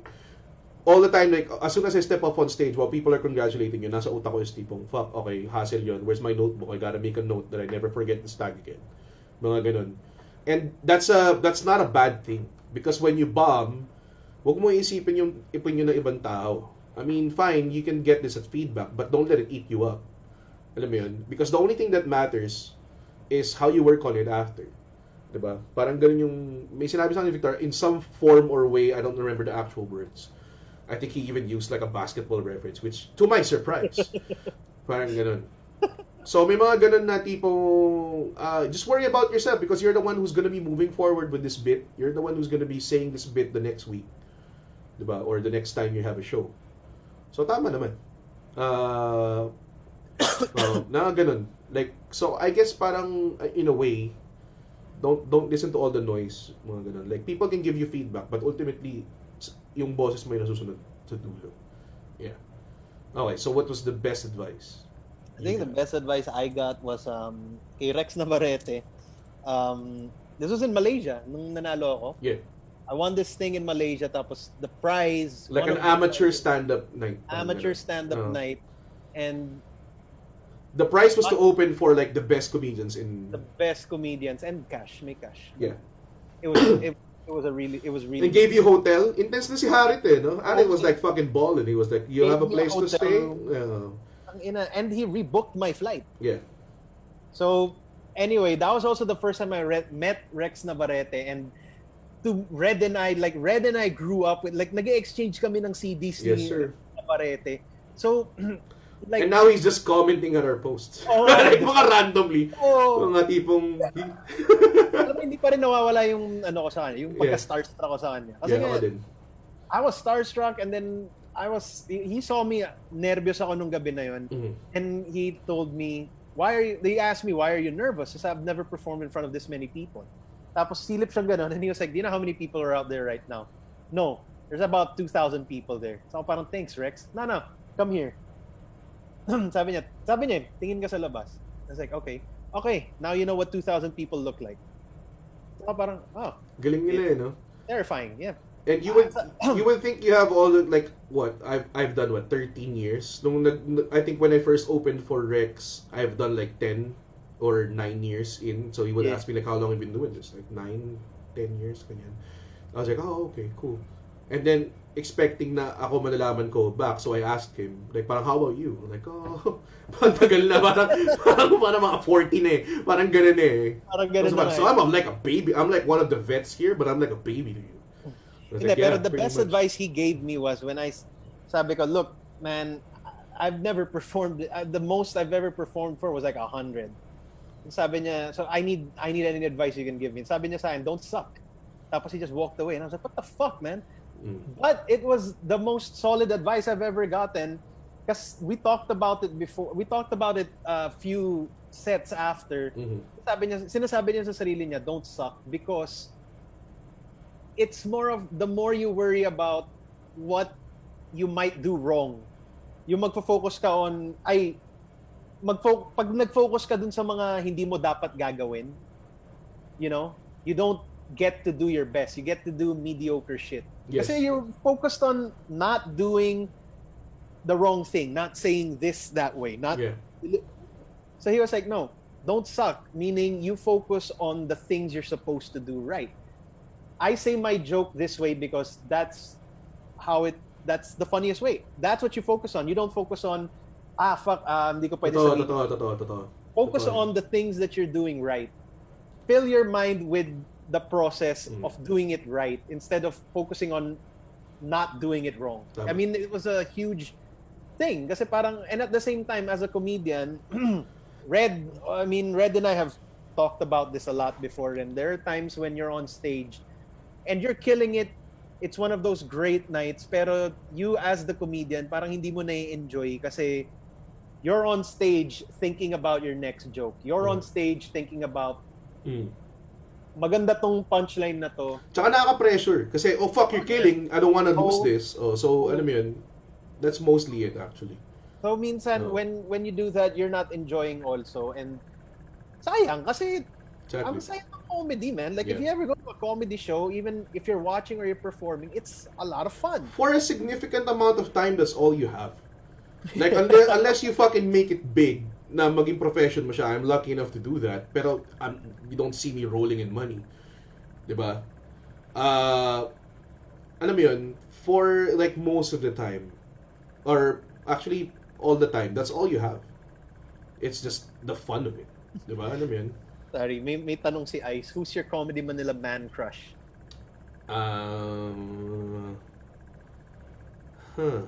Ako si Alex. Alex, really? The way he fucking kills is just, there is genius there. Yung tipong nagmamayoconic jerking na yung mga tao. They can't control their bodies anymore. Oh my God. You remember that one set sa Uno Morato? May muntik na mamatay. Set ni Nonong yun eh. Putang ina, hindi siya. Ayaw niya talaga tumigil, fucking slamming his hand on the table. He started choking. I don't think I was there, but someone told me na parang, was he choking on something? He was choking on his water kasi uminom siya, nag-punchline si Nonong. He started choking. Tapos, ganyan siya. And then he started laughing again. So, Alex tsaka si Bebe. But that's choke. Like, yeah. Man crush though, is it like because they're funny or parang physical? Is it like a objectifying kind of thing? No. And then my brother also asked, Mikey, bakit mukha kang tite? Which I replied, mana sa'yo, magkapatid tayo, bobo. I don't think pwede mong manahin yun sa kapatid mo because it didn't really come from that, diba? So I think mukha ka na talagang tite. It sounded correct in my head. Sabi ni Mike, my favorite red joke set was the never repeatable langaw bit. Were you there? Oo, sa craft. Yeah. I tried it in all the crowds. I tried it in a fucking campus. It didn't work as well. There was sa mga taong hindi nakakaalam, I did this. So there was a time, birthday to ni GB. Tama ba? Birthday to ni GB. Yeah. And it was open mic. And everybody was like, alright, we gonna smoke a little hoo-hoo. Yes, for the children who's watching. Diba? We're gonna smoke a little hoo-hoo before the funny cigar. Ano yung tawag ni Andre doon? Something ng demonyo. Litsugas ng demonyo. Litsugas ni Satanas. Litsugas ni Satanas. So, I thought everybody was gonna be, hooed up. Tapos, putang ina, pagdating ko doon, the people who I smoked with, yun lang yung sabog. So there was like, 3 of us out of like, the 15 or 16 people that was gonna perform that night. So para sa akin, unfair. And I'm the type na minsan pag open mic, hindi ako prep. I'm just there to have fun and then probably just work on old jokes. For some reason, parang I can't do it. And I had this one bit that I want to try.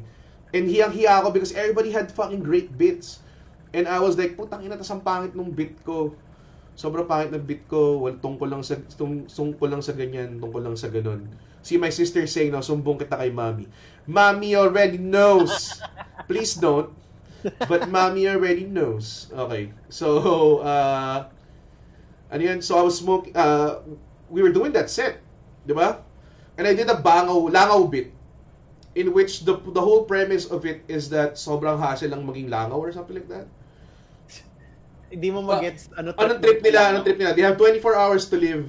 Tapos dadapo lang sila and make your shit dirty. Yun yung stuff. Like parang labo na langaw, dadapo lang sila and then mawawala sila din. Whoa, pare, takin na, dumapo ako doon. Parang ganun lang yung bit. And it's one of until now para sa akin isa mga pinaka-solid na set ko ever. It was hilarious. I don't know why it doesn't work anymore. I don't know. Hindi ko na-capture it. I think siguro like 1 out of 10 times nag-smoke ako ng weed while doing set. Or before doing a set. 1 out of 10 times lang yung gumagana.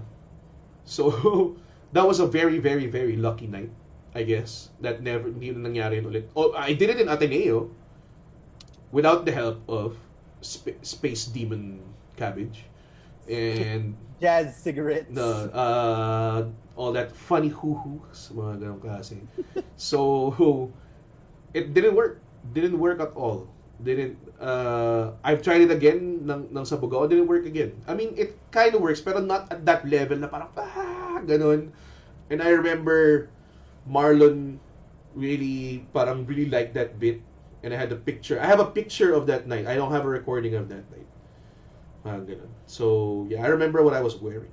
Pantulog ko na siya ngayon. Okay, may tanong si Adrian, what's your go-to food after mag-show? Well, we perform at a Kowloon house, so may mga ganun. Okay, ganito. It's always somewhere nearby. We have some spots that we go to if we're kung nasa Makati kami, we always go to this place. Remember when we used to do Bistro Alfonso? Do you ever do Bistro Alfonso? Oh, okay. Yeah. And then we would go to this, yung Bulaluhan sa Mandaluyong, yung RNJ. Fucking hell, RNJ! Solid yun. That's one. Another thing we always go to at kapag most, definitely most. Yeah, Kowloon House. Heaven pare sa BGC. Heaven's Barbecue. Oh, alam mo ba, sinumbong ako ni Victor doon? Because I'm supposed to be like watching my weight and shit.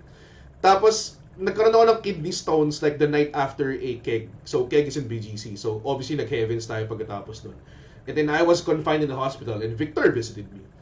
Tapos, dumating si Victor and he was like, baka yung kinain mong dalawang bacon meal sa heavens. I'm like, fuck!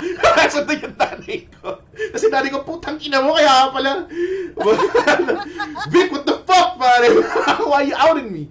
Ganun. So, yun, may mga ganun. May mga, after Teatrino, we would go to JT's. Always. JT's, I don't know what that road is. Yun, doon banda. Malapit sa papuntang Magnolia, Robinson's Magnolia. Na JT's. What did we used to do? Craft. Pag-craft, shit. Dati may tomato cake na yun. Minsan nag-aano tayo, kebab, master, mga ganong klase. Yeah. Most would be great kasi alam mo, totoo lang, even before I was doing most, I would always eat Kowloon House siopaw kapag, kunwari, like I'm driving through one or something. Tapos, we've been doing open mic sa most ng sobrang tagal, and that's in the basement of Kowloon House. Tangina, hindi ako nagsasawa sa siopaw niya, kung bakit. And I shit you not, I love their siopaw. As in, I would do a show for Die most. for it. I would die for it. Totoo. I want one now. I had siopaw from King B and it sucked. Nagde-deliver na sila. Talaga ba? Meron ba dito? Sa sukat? No. I don't know. No, so no, we don't have a go-to. We don't have a go-to food. It's very much dependent on where you are. Kasi traffic eh. Pero minsan kapag like multiple gigs, usually pag may Teatrino may Brad and Pitts. Magkasabay yun usually. And then post-gig, everybody would meet up at JT's. Which is really nice actually, is that we never lost that. I mean, na-lesson siya ng konti, but we never lost that hanging out part. Yeah. I would go to Singapore, they would do their sets and could leave. They don't hang out after. Uwi na sila. Parang medyo weird. It's so weird. Blessy Gamboa's Take Tonight's stream is sponsored by Kowloon. You have no idea how much Kowloon House has contributed to the stand-up scene. As in, sobrang, I don't think the siopaw we eat every week there would compensate for the amount of support the Nang family has given to the stand-up comedy scene. It is insane. Let you guys know, si Tim Nang, his family owns Kowloon House. Barkada ko nung college.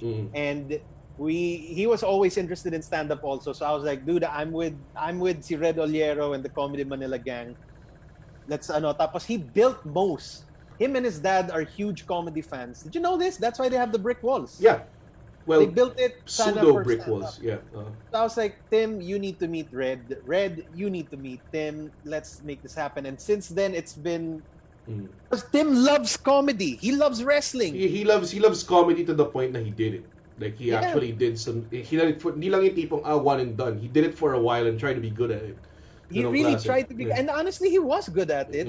But like he was too shy and wala, di lang para sa kanya. But he had really funny jokes, and like you said, that's what I appreciated about him. Thank you for putting it into words. Is he tried to be good at it. He wasn't the type. He really did it. Yun na lang, period. He really did it. He did it. Hindi yung tipong, okay, bucket list. Hindi ganun. No. So he was fine. Like he was in the trenches with us. Like yung tipong, we all gonna bomb tonight. You ready for it? Alright, let's go, pare. Tangina ganung klaseng shit. Nakitapon siya ng granada. Speaking of support from comedy, my boy Uli Oposa. That's what's up, Uli. Uli is one of the comedians I started with. We miss you, Uli. Pero sponsored by Kowloon House siopaw. Yun yung sinasabi ko. I think everything I do now is going to be sponsored by because you have no idea how much jokes I've written and sealed sa most that that I'm making money out of now. It's insane. The amount of like the past ilang years that Moe's has opened up its doors for I was the first headliner. You were the first headliner. First headliner sa the very first. Speaking of Uli, kasama si Uli sa lineup na yun, di ba? I have no idea. I don't remember. That was such a long ass night. Yung tipong Tim kept going back at me, hey man, sorry, ang daming like parang, yeah man. That fucking happens. I guess I'm getting pushed to ganyan. And then everybody was just standing up. And kung nakapunta na kayo ng Moe's ngayon, it's like this parang not big, pero it's like an 80-seater. probably. 80-pack. Yeah. Like a 40-50 seater. Tapos, before it was like a half of that. Kalahati lang siya. Diba? It was way smaller before. I think like it was 1/4. So way smaller before, and when I got in, people were tight, and I had one of the best sets I've ever had. The first comedy night sa Moose. And I was the first one who... I said, "Is your name Redrick?" Natawa ako sa shirt mo, hindi ko pa rin maka-get over sa names. No, Redrick is my wrestling name. Redrick Mahaba. In this particular shirt, it was Redrick Mainstream Mahaba. So, yeah. Sabi rin ni Ice, Red, just want to say your sister is so pretty, heart Ice. Easy lang, Ice. I have no comment on that. My sister always looked like someone who could destroy me. So, honestly, I've met your sister. She is one of the sweetest people I've ever met. Tapos bago ko pa ma-meet yung sister mo, tangina, sister ko, ganito, she's so fucking, she'll destroy people, blah, blah, blah. I meet her, she's like the nicest person. She's not. Oh my God. Sabi ni Andren, Mose was a haven for trying oh my God, 1:40 na pala. Well, we're gonna wrap this up. Siguro mga 5 minutes more. So what was like a good thing to talk about sa dulo now that... Ito, sabi ni Earl, first comedian or comedy special na napanood nyo na nagpa-realize sa inyo na ito ang gusto kong gawin paglaki ko? That's a good question. There's a lot of people who always say that, what was like the thing? What was the thing that made you realize that yung gusto mong gawin paglaki mo? Ang problema kasi, hindi siya pwedeng applicable here because there wasn't a scene when I started out. So, you didn't know that it was a thing that you could do. You've always wanted to try it. Ganun. And when I got to try it, no, kana. But it wasn't ever a thing na tipong, ito yung maging livelihood ko because it only became a susceptible livelihood for like the past 5-6 years lang siguro. And I started 13 years ago. So the first 6 years it was just a hobby. It was a very expensive hobby for me. Yeah. Yun yung tawag dun. Yun yung thing. Pero the made you siguro try it. That made you siguro think na tipong you wanna do it. Was it ever a stand-up comedy special for you? Or yeah. No, it wasn't a stand-up comedy special mismo, but it was certain comedians. So, I can name 5 na parang those were the 5 that stuck with me. They're the jokes. Mighty 5. The Mighty 5. There's Rex Navarrete because, swear to God, Rex Navarrete went viral via email. Can you guys imagine that email? You would email each other fucking flash animations of Marites and the Super Friends and the LBC and the SBC Packers. I think I got it from you. You SBC Packers. Oh, yeah. I was like, Red. That's like the foundation of our friendship. Oh. It's Marites and Super Friends and SBC Packers. So there was Rex Navarrete who kind of introduced me to the idea of what is this thing he does? Oh, it's called stand-up comedy. So it was Rex Navarrete and then it was Bill Hicks. Jesus Christ. Bill Hicks. I was living in Hong Kong at the time. That's an Uli guy. Uli, di ba Uli? Mahilig ka kay Bill Hicks. I know you like Bill Hicks. And then parang we were talking, I was saying to my friends na parang I've always wanted to try stand-up. I watch a few stand-up comedians, but parang meh. And then this one guy was like, I think you're gonna enjoy Bill Hicks. He's very dark, very dry. So parang, alright, tapos puta, loved it. And then Bill Burr, nung may buhok pa siya, like, he just came in on stage with this blazing red hair and just so fucking angry. And at that point in my life, I was like, tayo na ako rin, galit rin ako. Yes. I love this guy. He gets it, you know? He fucking gets it. And then there was always Conan O'Brien. I guess he counts as a stand-up comedian. Conan O'Brien. And I'm gonna say, I'm not gonna lie, Kevin Hart, like he was super funny first couple. Kevin Hart is super inspirational on the like the hustle side of things. Oh yeah. I'm not gonna pretend that parang it's actually favorite ko si George Carlin, pare. George Carlin, tsaka this obscure comedian from the 1940s. Like no. I like Kevin Hart. Stephen Wright, pare. Mga ganun. Bruce, Lenny Bruce. Yun ang, pag gusto mo i-outdo yung George Carlin guy, Lenny Bruce ako eh. Parang i-try yung pataasan kayo ng ihi, kung ano yung pataasan kayo ng ihi ng fandom. Oh my God, ang ganda nun. Next time somebody says, kasi favorite comedian ko, George Carlin, kasi he speaks the truth. Talaga? Kasi ako parang Lenny Bruce eh. Kilala ko si Lenny Bruce. Ano ba si Lenny Bruce? Idol lang naman ni George Carlin yun. Alis ka. Umalis ka. Lenny fucking Bruce went to jail and George Carlin followed him. Ganon ka-intense yung fandom ni George Carlin kay Lenny Bruce. Parang... I'm gonna be honest, I only know Lenny Bruce because... George Carlin benefited a lot because of what Lenny Bruce Because did. of Lenny Bruce. Hindi, I never knew who Lenny Bruce was until I started watching yung TV show, yung Marvelous Mrs. Maisel. Nandun ba siya? Kasi the show is about a female stand-up comedian in the 1960s. A lot of people have been recommending me. You should watch it. You should watch it. Ano siya, drama siya. And honestly, yung may konting it's fantasy for comedians kasi she didn't begin her life as a stand-up comedian. Yung husband niya, stand-up comedian. I'm ruining things, but you'll enjoy it anyway. He started copying jokes of people from TV kasi parang uso dati nun. And then he gets depressed kasi he's not funny, so he cheats on her and she gets drunk, okay? She gets drunk. She goes to the same open mic bar where her husband used to do open mic. He goes on stage, tapos 10-minute set, kill. Wow. Tight 10. It is a fantasy. Diba? Pinost ko, tingin okay kay, na pa yung girlfriend ko, tapos parang fantasy. Andren is like, it stinks. No, Andren, you think most things suck. You think most things suck. You just don't like it because other people like it. Stop being a contrarian. Okay, si Andren. Andren is like, Andren is like yung hindi niya ina-admit na contrarian siya. Like, he wills things. Oh. Your sister commented, she said, we were shocked when Red said he was going to compete stand-up comedy contest. We always knew he loved performing, but he didn't think he was funny. Prove this wrong. Yeah, I was there in his semifinals. Yeah, okay? you went home from Hong Kong. I went home from Hong Kong that. just to watch his semifinals. Crush ko pa si Sam O. And no, that was Dylan. Oh, Dylan. Who's Sam O? Sam O's the ETC counterpart. Because this was Jack TV. Who's Dylan? Dylan. Jack TV. Yeah. What's her name? Dylan Jack TV. I don't know. Anyways, okay. Yeah, so we were shocked when Red was going to compete in stand-up comedy contest. We always knew you always knew you performing kasi dude, I've always wanted to do something. I think ang biggest frustration ko, I always wanted to be a dancer or a singer and a rock star, ganong klaseng type. Oh yeah, rock star, I think. Yeah, pero yung dancing talaga.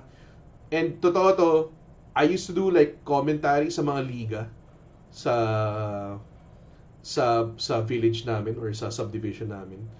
And then at halftime, I would dance, motherfucker. And I was so young, like mga 8, 9 years old, ganong klase.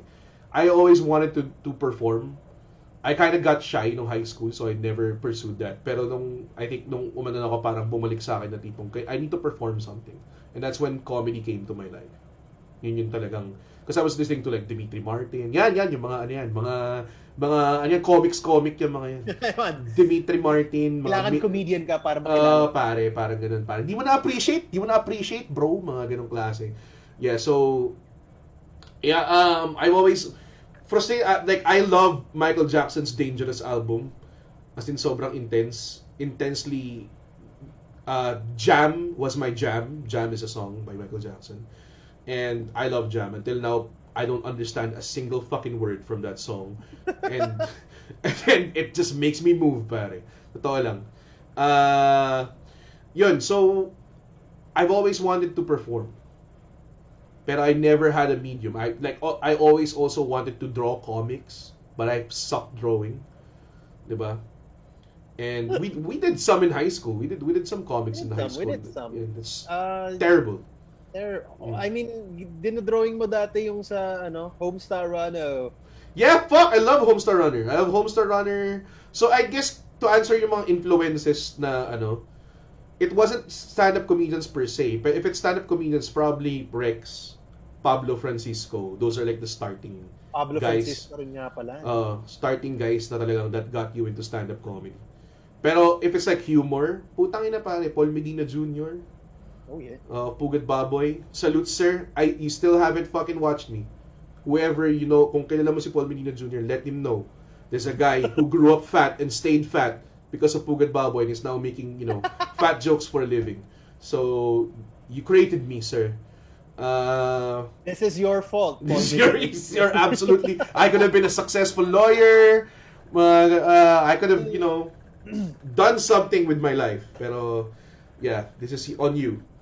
Yeah, exactly. Yun. So, my sister is like saying, noong 6-year-old si Red, during halftime, he caused a commotion because he started dancing Michael Jackson in the middle of the... That was jam. As in, pag-grab pa ng crotch and moonwalk, tuwa mga kapitbahay namin, standing ovation. Yeah, motherfucker, I was killing it at fucking 6 years old. Diba? Alright, do you want to wrap it up with this last question? We will, tawag din.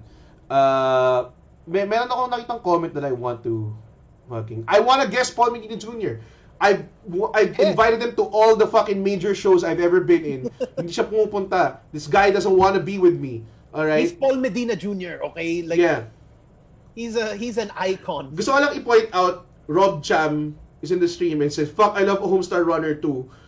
Every time I meet a Homestar Runner fan, it's para siyang meeting of like, parang, where have you been? You also, you know this extremely obscure internet yeah. 2002? Yes. Homestar Runner is my jam, yo. I also like read a lot of comics na nakakatawa. Wasn't reading a lot of superhero comics. It was a lot of Paul Medina Jr., Penny Arcade, Control Arcade, yeah, Awkward Zombie, mga ganong klase. Now that you're talking about that comedy influences, I think I read Pugad Baboy 1 to 15, I think. Ngayon, it's just political comedy. Sorry, Paul, pero you ran out. So, yeah. That's why he doesn't want to go on your show. No, I think my earliest... I think he just got angry. I think he grew up and got angry. Earliest comedy influence has to be Bugs Bunny. Yeah. Alam mo yung si Bugs Bunny... No, what I loved about Bugs Bunny the most was pag binibreak niya yung fourth wall. Yung Daffy Duck does something stupid tapos gaganyan si... Titingin siya sa'yo. Di ba? Gaganyan siya. Yung parang... Yeah. I thought that was the most hilarious thing kasi parang, okay, kasama... You're breaking the rules, motherfucker. Man, ganun eh. What is this fucking rabbit doing? Kasama na ako doon sa joke? Fuck, I love this. Tapos that Bugs Bunny was the shit. Kaya yung Blue's Clues medyo mind-blowing din eh. Tipong, you need my help? Alright, cool man. Thanks Blue's Clues. Kaya iniisip mo, I think we were like 10 or 11 years old. Matanda na ako na may Blue's Clues, pinapanood ko pa rin siya. Pero pinanood ko siya, nasa, what is this fucking show? Tapos parang, do you see Blue's Clues? Tapos parang nasa likod mo. I don't see it. Nasa likod mo! Parang, it's behind you. Diba? Yan, yung mga times like, alright, this last question. Yabang nito ni Erlo. He was like, parang last question, tapos umalis na kayo, motherfuckers. Parang ganun eh. Last questions, nag-aarboran ba kayo ng jokes sa isa't isa? Nope. We've done we've suggested jokes to each other. I remember si Uli and ako, nag-trade kami ng jokes because I fucking absolutely love one of the jokes he's doing. And he fucking absolutely loves one of the jokes I'm doing, pero hindi ko siya gusto. So we were like, parang, you know, just like trade. And then we made it into our own jokes din naman, eventually. Pero, cardinal rule in comedy is you write your own material. The moment you use somebody else's joke knowingly on stage, putang ina, like... That's not comedy. That's not stand-up anymore. Tsaka ano ka, matic blacklist yan. Yeah, but if you're hacking, if you're like stealing, automatically, I won't fucking... Kasi resource namin yun. And I've done that before sa open mic. The moment I hear a joke na in verbatim from somebody else, like, because I'm running that show, so my ears perk up. Pag sinundan pa niya ng isa pang, like, completely in verbatim hack joke, I go on stage. I was like, okay, thanks. There was this open micer guy when we had an open mic sa tavern. Oh my God, yes. Tapos naggawa siya ng show for his church thing. You know how Christians are, they have like performances and shit. So, meron siyang gano'n na siya yung mag-stand-up comedy and he was closing that fucking night. And then he would do James, Alex, Victor, Mines, JB's. Like, as in puta, ano siya, para siyang chimera ng Comedy Manila. Half-hour special siya, gamit lahat. Mga 20. Tapos nakakatawa, sisingitan niya ng jokes niya. So, yung set niya would be like fucking killing. Mag-joke siya ng sarili niya, it would bomb. And then, ibabalikan na naman siya, we would joke. Pati lahat, as in talagang ang galing niya mag-act, as in kinukuha niya pati yung like he had the timing and everything. Like he would have been a great comedian if he worked hard on it. Pero hindi, he wanted to steal stuff. And excuse niya, I think parang manonood si Francis Kong that night. Or si Bo. I don't know, someone. Bo Sanchez was watching that night. Si Brother Bo. Tapos yun. Yun yung parang he closed out with James's, I think, nilalagnat na bit. Parang ganun. Word for fucking word. I hate that. Word for fucking word. All the comedic pauses. It's as if nirecord kami and then studied us. The time you allotted to do that could have been used to make your own joke. Yun na nga eh. Oh, you could have been a soldier. You could have been a soldier for the revolution, pare. Pero hindi. You chose to be an asshole. You chose to be a plagiarizer. May mga konti clar. Sabi ni David De Padua, paano kung nagkataon na super similar lang yung joke but developed separately? Then, that happens. Your fellow comedian, it does happen a lot. Then your fellow comedians have to call you out and say, may joke si... Then hash it out. Like, I had a joke that I thought was super funny and I was kind of prepping it for a show na. I was gonna like use it on a show. I had done it in open mic a few times. It was always working. And I was gonna use it in a show. And one night, I did that bit. I did my bit. And then backstage, nag-iossi ako, lumapit sila sa akin, you know that's my joke, right? Yeah. So parang, what? What joke? Yung with the thing. It's like, oh, fuck. Oh, and then he did his bit. And I was like, oh, shit. Oh, nga, no? Holy fuck. So like, you did it in front of Neil Brennan. Tapos ginagagawa ni GB na parang, tangina rin. Yung joke mo ginamit ni Mikey, tapos sabihin ni Neil Brennan. Parang alam mo yung Key and Peele sketch na yung I was high on potness, on some potness. Parang ganun. Diba? Yeah. I heard the joke before, pero... Neil Brennan lang naman, Mikey, who fucking co-created Chappelle Show. You opened for him with my joke. I did not do it on purpose, okay? I thought it happens. It happens talaga. So when that happens, you tell the other comedian na, hey, you're doing a joke that's very similar to this other guy. Talk to that person. And that comedian has to go to the other comedian. It's like, may joke ako. Here's what it sounds like. Is it similar to yours? And then you talk about it. Oo, similar siya. And I guess the general rule is the person who wrote it first. Wrote it first. Pero there are certain situations na hindi mo talaga may iwasan. Like, I had a joke na sobrang similar kay Aziz Ansari. And you can't tell kung sino nauna sa amin. I'm pretty sure nauna si Aziz. Pero if ever man, ma-prove sa buong mundo na ako yung nauna, it's still not my joke. Kasi Aziz came out there and did it on HBO or Netflix or whatever. Diba? And I did it at, I don't know, Teatrino. Although, diba? Yung naman kasi, I think, that's what I appreciate about everyone in Comedy Manila. Kahit kunwari si Alex nilapitan ko na before. I was so fucking scared because this was Alex Calleja. And he had a joke that was so super similar to mine. But it was my job, to kind of tell him na, hey, Alex, may joke ako na ganito which sounds very similar to yours. And I honestly expected na to get chewed out. Ano, sasabihan mo ako ng ganyan? No, Alex was like, huh? Oo nga, no? Okay.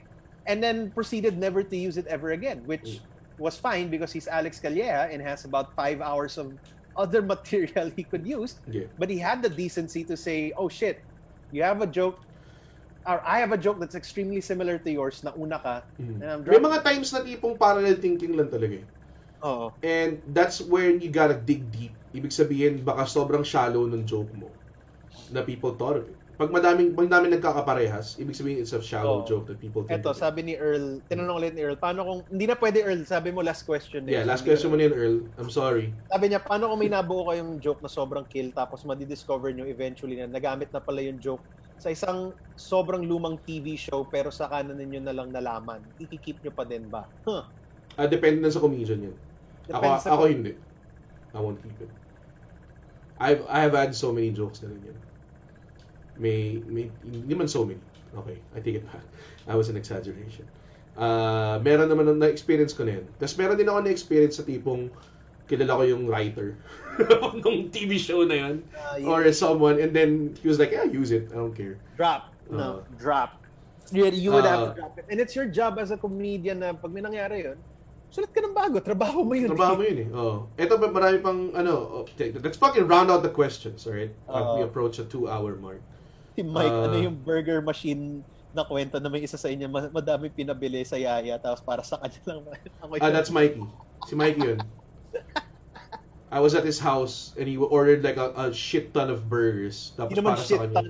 Let's be okay. I ordered 2 double Bart burger with cheese, double coleslaw, no middle bread, 2 Sans Riban. Yun yung pinaka-stupid na kung ba't pinatanggal mo yung middle bread eh.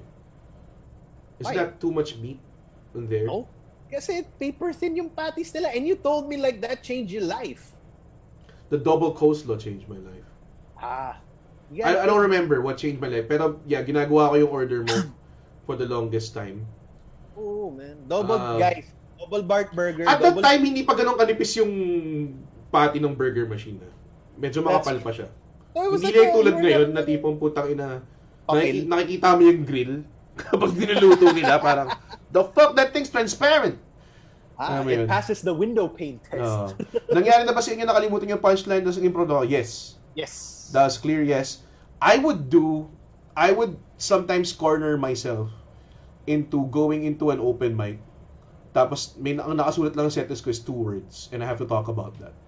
I would corner myself. Kasi, yun din, another advice I think I got from GB is that if you're a creative mind, kumbaga, dyan nag-juice out yung juices mo. So, kunwari, pag may deadline, kaya nagka-cram daw usually yung mga writers because that's where they're most creative at. Kahit tinapos mo na yung thing, the night before, lalabas lahat dyan ng creative juices mo and then you're gonna fucking edit everything. Ganun yung mangyayari dyan. Because when you're cornered, the best instincts in you, yung survival instincts mo mag-aano. So, in that sense, kapag nasa stage ka and you're cornering yourself into a performance na hindi ka prepared, your mind will think of something for you. I've written so many jokes on stage. It's crazy. I've written a few, pero like, yun na nga, mag-i-improve ka ng punchline. Like, it's not, like si Red, he does it on purpose. I don't do it on purpose. That's how Bill Burr does it, though. Bill Burr doesn't write, though. He just fucking has a topic and just talks on stage. Paulit-ulit until he gets a bit out of it and then he writes it down. So it's a method. It's a method. That's not, ginagawa ko siya pero hindi ko siya ginagawa parati. Like, sometimes I would come up with just like one punchline and then I try to extend the bit. So, parang writing on stage, parang ganun. See what like the ad-libs are like. And Alex taught me that. Kung paano mag-write on stage. And I think what he's asking is you forgot the punchline completely. Yes. Also yes. And then you improved it. Then yes also. Mm-hmm. And it's something that just happened in the last show I did. That happens more often than you think. That happens more often than you think, number one. And number two, that's a skill every comedian needs to learn. Yung parang trusting your comedy instinct na parang, okay, naging comedian lang. Those are the times na nagkakaroon ka ng existential crisis on stage. Yung, hi, my name is Micah, may punchline ako dito, putang ina nakalimutan ko. Bakit nga ba ako naging comedian ulit? Putang ina naman eh. But that's when you start answering those questions. Bakit ako naging comedian? Because people said I was funny. Okay, why are you funny? Because I'm usually funny when I'm angry because... And then you start answering... And you have to do that for me. You have to answer all those series of questions within like 0.5 seconds. Yeah. Kasi that's the only time you're gonna get. The other half of that second is your comedic pause. The other... you're already 1 second in, so wala mo na mag-isip ng punchline and you either decide... It gets to a close point minsan that I start a sentence, I don't know how I'm gonna end it. Oh my God, nangyari sa akin yun. Ginagawa ko yun. As in, ewan ko, it works eh. Nakakatawa eh. Spontaneous siya eh. But if it fails, and that has happened, it fails. Ganun talaga. May mga time na tipong irresponsible na tipong, yeah, I'm gonna say this word. I don't know. I mean, it also ano eh, parang it teaches you how to work the room and read the crowd. Kasi there's one set we had, it was a fundraiser for a church. So it was the kids mostly. It was mostly the kids. Pero nandun yung mga parents nila front row.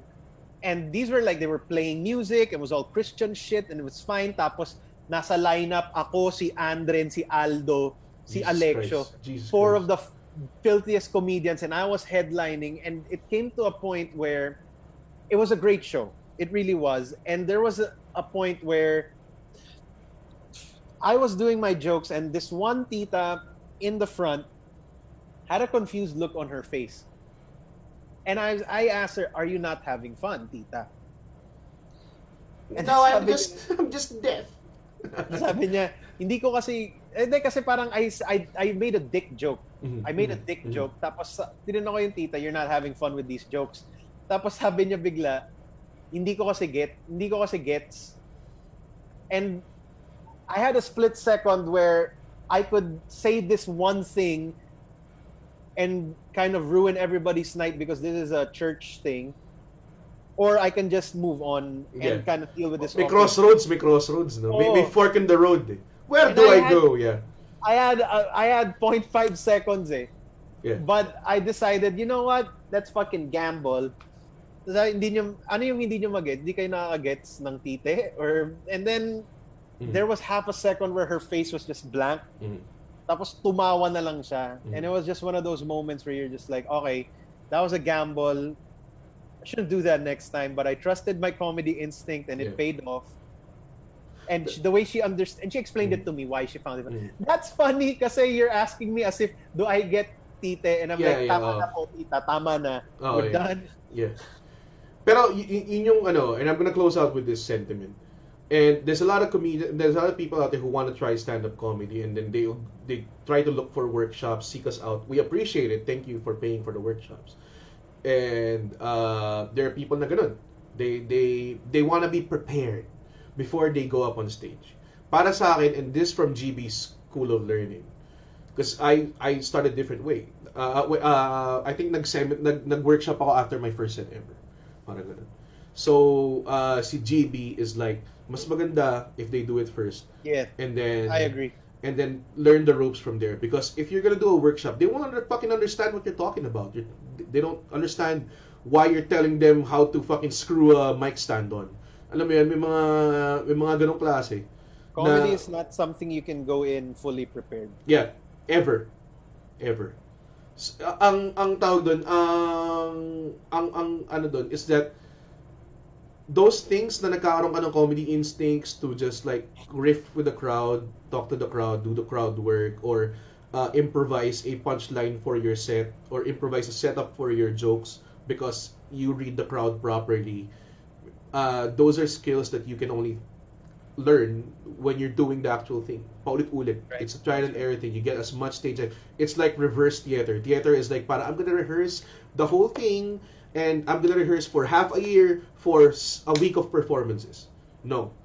Stand-up is like, fucking, let's go. Stand-up tayo. So if you wanna do stand-up comedy, that's why, ang term ko kayo ni Tim, he actually did it. Because he actually went up on stage every week and tried to do it. Alam mo yun? Trying to do it is not just 2 sets. Trying to do stand-up comedy is like consistent going to the open mics and building the craft. Ganun siya klaseng. And then after, mag-workshop ka para maintindihan mo kung ano yung mangyayari. Because now you know what people are talking about when they say timing, they talk about riffing, talk about tagging, mga ganung klase. Alright! That's great! Wait lang, there's one last question. No! Ano nangyari kay Eri Neiman? Bakit nawala na siya sa comedy scene? But I have to go, so you take this question. Thank you so much. Gago. No, Eri's my friend. Eri, the last time I caught up with Eri, I think he saw me sa Jokoy. And then he messaged me. We had a gig with me, Aldo, and Eri had a gig in a wedding. Yeah, I saw that. Yeah. But we've always been cool naman. Okay, si Eri kasi, ang nangyari is that he thinks na he has to do stand-up comedy to improve his own. So he thought that he wanted to be a comedian before. But the way he acted is that he acts solo eh. And comedy mo is all about the brotherhood, pare. Because we came from a group na parang everybody was just pushing whoever was working. We're all like bringing each other up. Pag sumikat si Ryan Rems, we would fucking hang on and make money with him. It's the same thing with everyone here. Whoever gets hot, you share the stage. It was just a difference in management. Si Eri wanted to go solo at an early point in time sa Comedy Manila, which we were all parang, no, we can't. We have to be a group and we have to tell people na ganun. So si Eri, creative differences. Ganun lang talaga. He wanted to push himself. Kami, we felt like na it was unfair to do that. So we went our separate ways, and it turned out great for everyone. Kasi si Eri was like it's like one of the highest paid hosts Now, one of the great... He's hosting like e-games ang puta. E-games, fucking esports. E-games, ano yan? Pogo. Esports, pare. Esports. I'm fucking done. I have to charge this laptop. Fucking 12. Alright. Jeez, we were supposed to wrap it up like 30 minutes ago. But thank you so much. Thank you so much, guys. That is the first episode of Season 2 of Bago Matulog with my buddy here, Micah, who I've known for 19 or close to 20 years now. Yeah. No nga. Oh, wait, 2001. Yeah, whatever. Anyways, that's not important now. Okay, thank you so much, Micah, for Mikey. I don't know why you went with Micah sa ano mo. But yeah, thank you so much, guys. I appreciate it if y'all would check out Yung Mataba on Spotify. Check out Nagmamorunong with Mike Andres. He's on weekdays. He has a Patreon. Check out his show. You can check. Our socials have been up for the longest time. It's here. These are our IG accounts. Please follow it. And nakalimutan ko yung catchphrase ko to end this. Did I ever have a catchphrase? Did you have a catchphrase? I don't give a shit. Anyways, thank you so much. We'll see you guys next week. It's a once a week thing now. I actually have been summoned to court next week. Because I rear-ended a guy. Tapos, yun pa rin? Yeah, tapos sinisingin niya ako ng sobrang intensely na mahal and I don't wanna pay it and now he's suing me. Wait lang, 2 years na tong kaso mo. Probably a year and a half, mga ganun. Yeah, tagal na. So, I have an arraignment next week, so I would be in a great mood coming at night. So, I don't know who the guest is yet, but check, just, watch out for it sa Red Oliero page on Facebook. That's facebook.com/comedybyred. Comedy by Red in all socials, Twitter and Instagram. Thank you so much, guys. That was a great 2 hours. I really enjoyed it. And I'll see you guys next week. Planning for your next trip? Elevate your travel style with Quince. Quince has all the jet-setting essentials you'll want for your next getaway, like European linen, premium luggage options, buttery soft Italian leather bags, and so much more. And it's all priced at 50 to 80% less than similar brands. Plus, Quince only works with factories that use safe and ethical manufacturing practices. Pack your bags with high-quality essentials you'll be wearing for vacations to come with Quince. Go to quince.com/trip for free shipping and 365-day returns.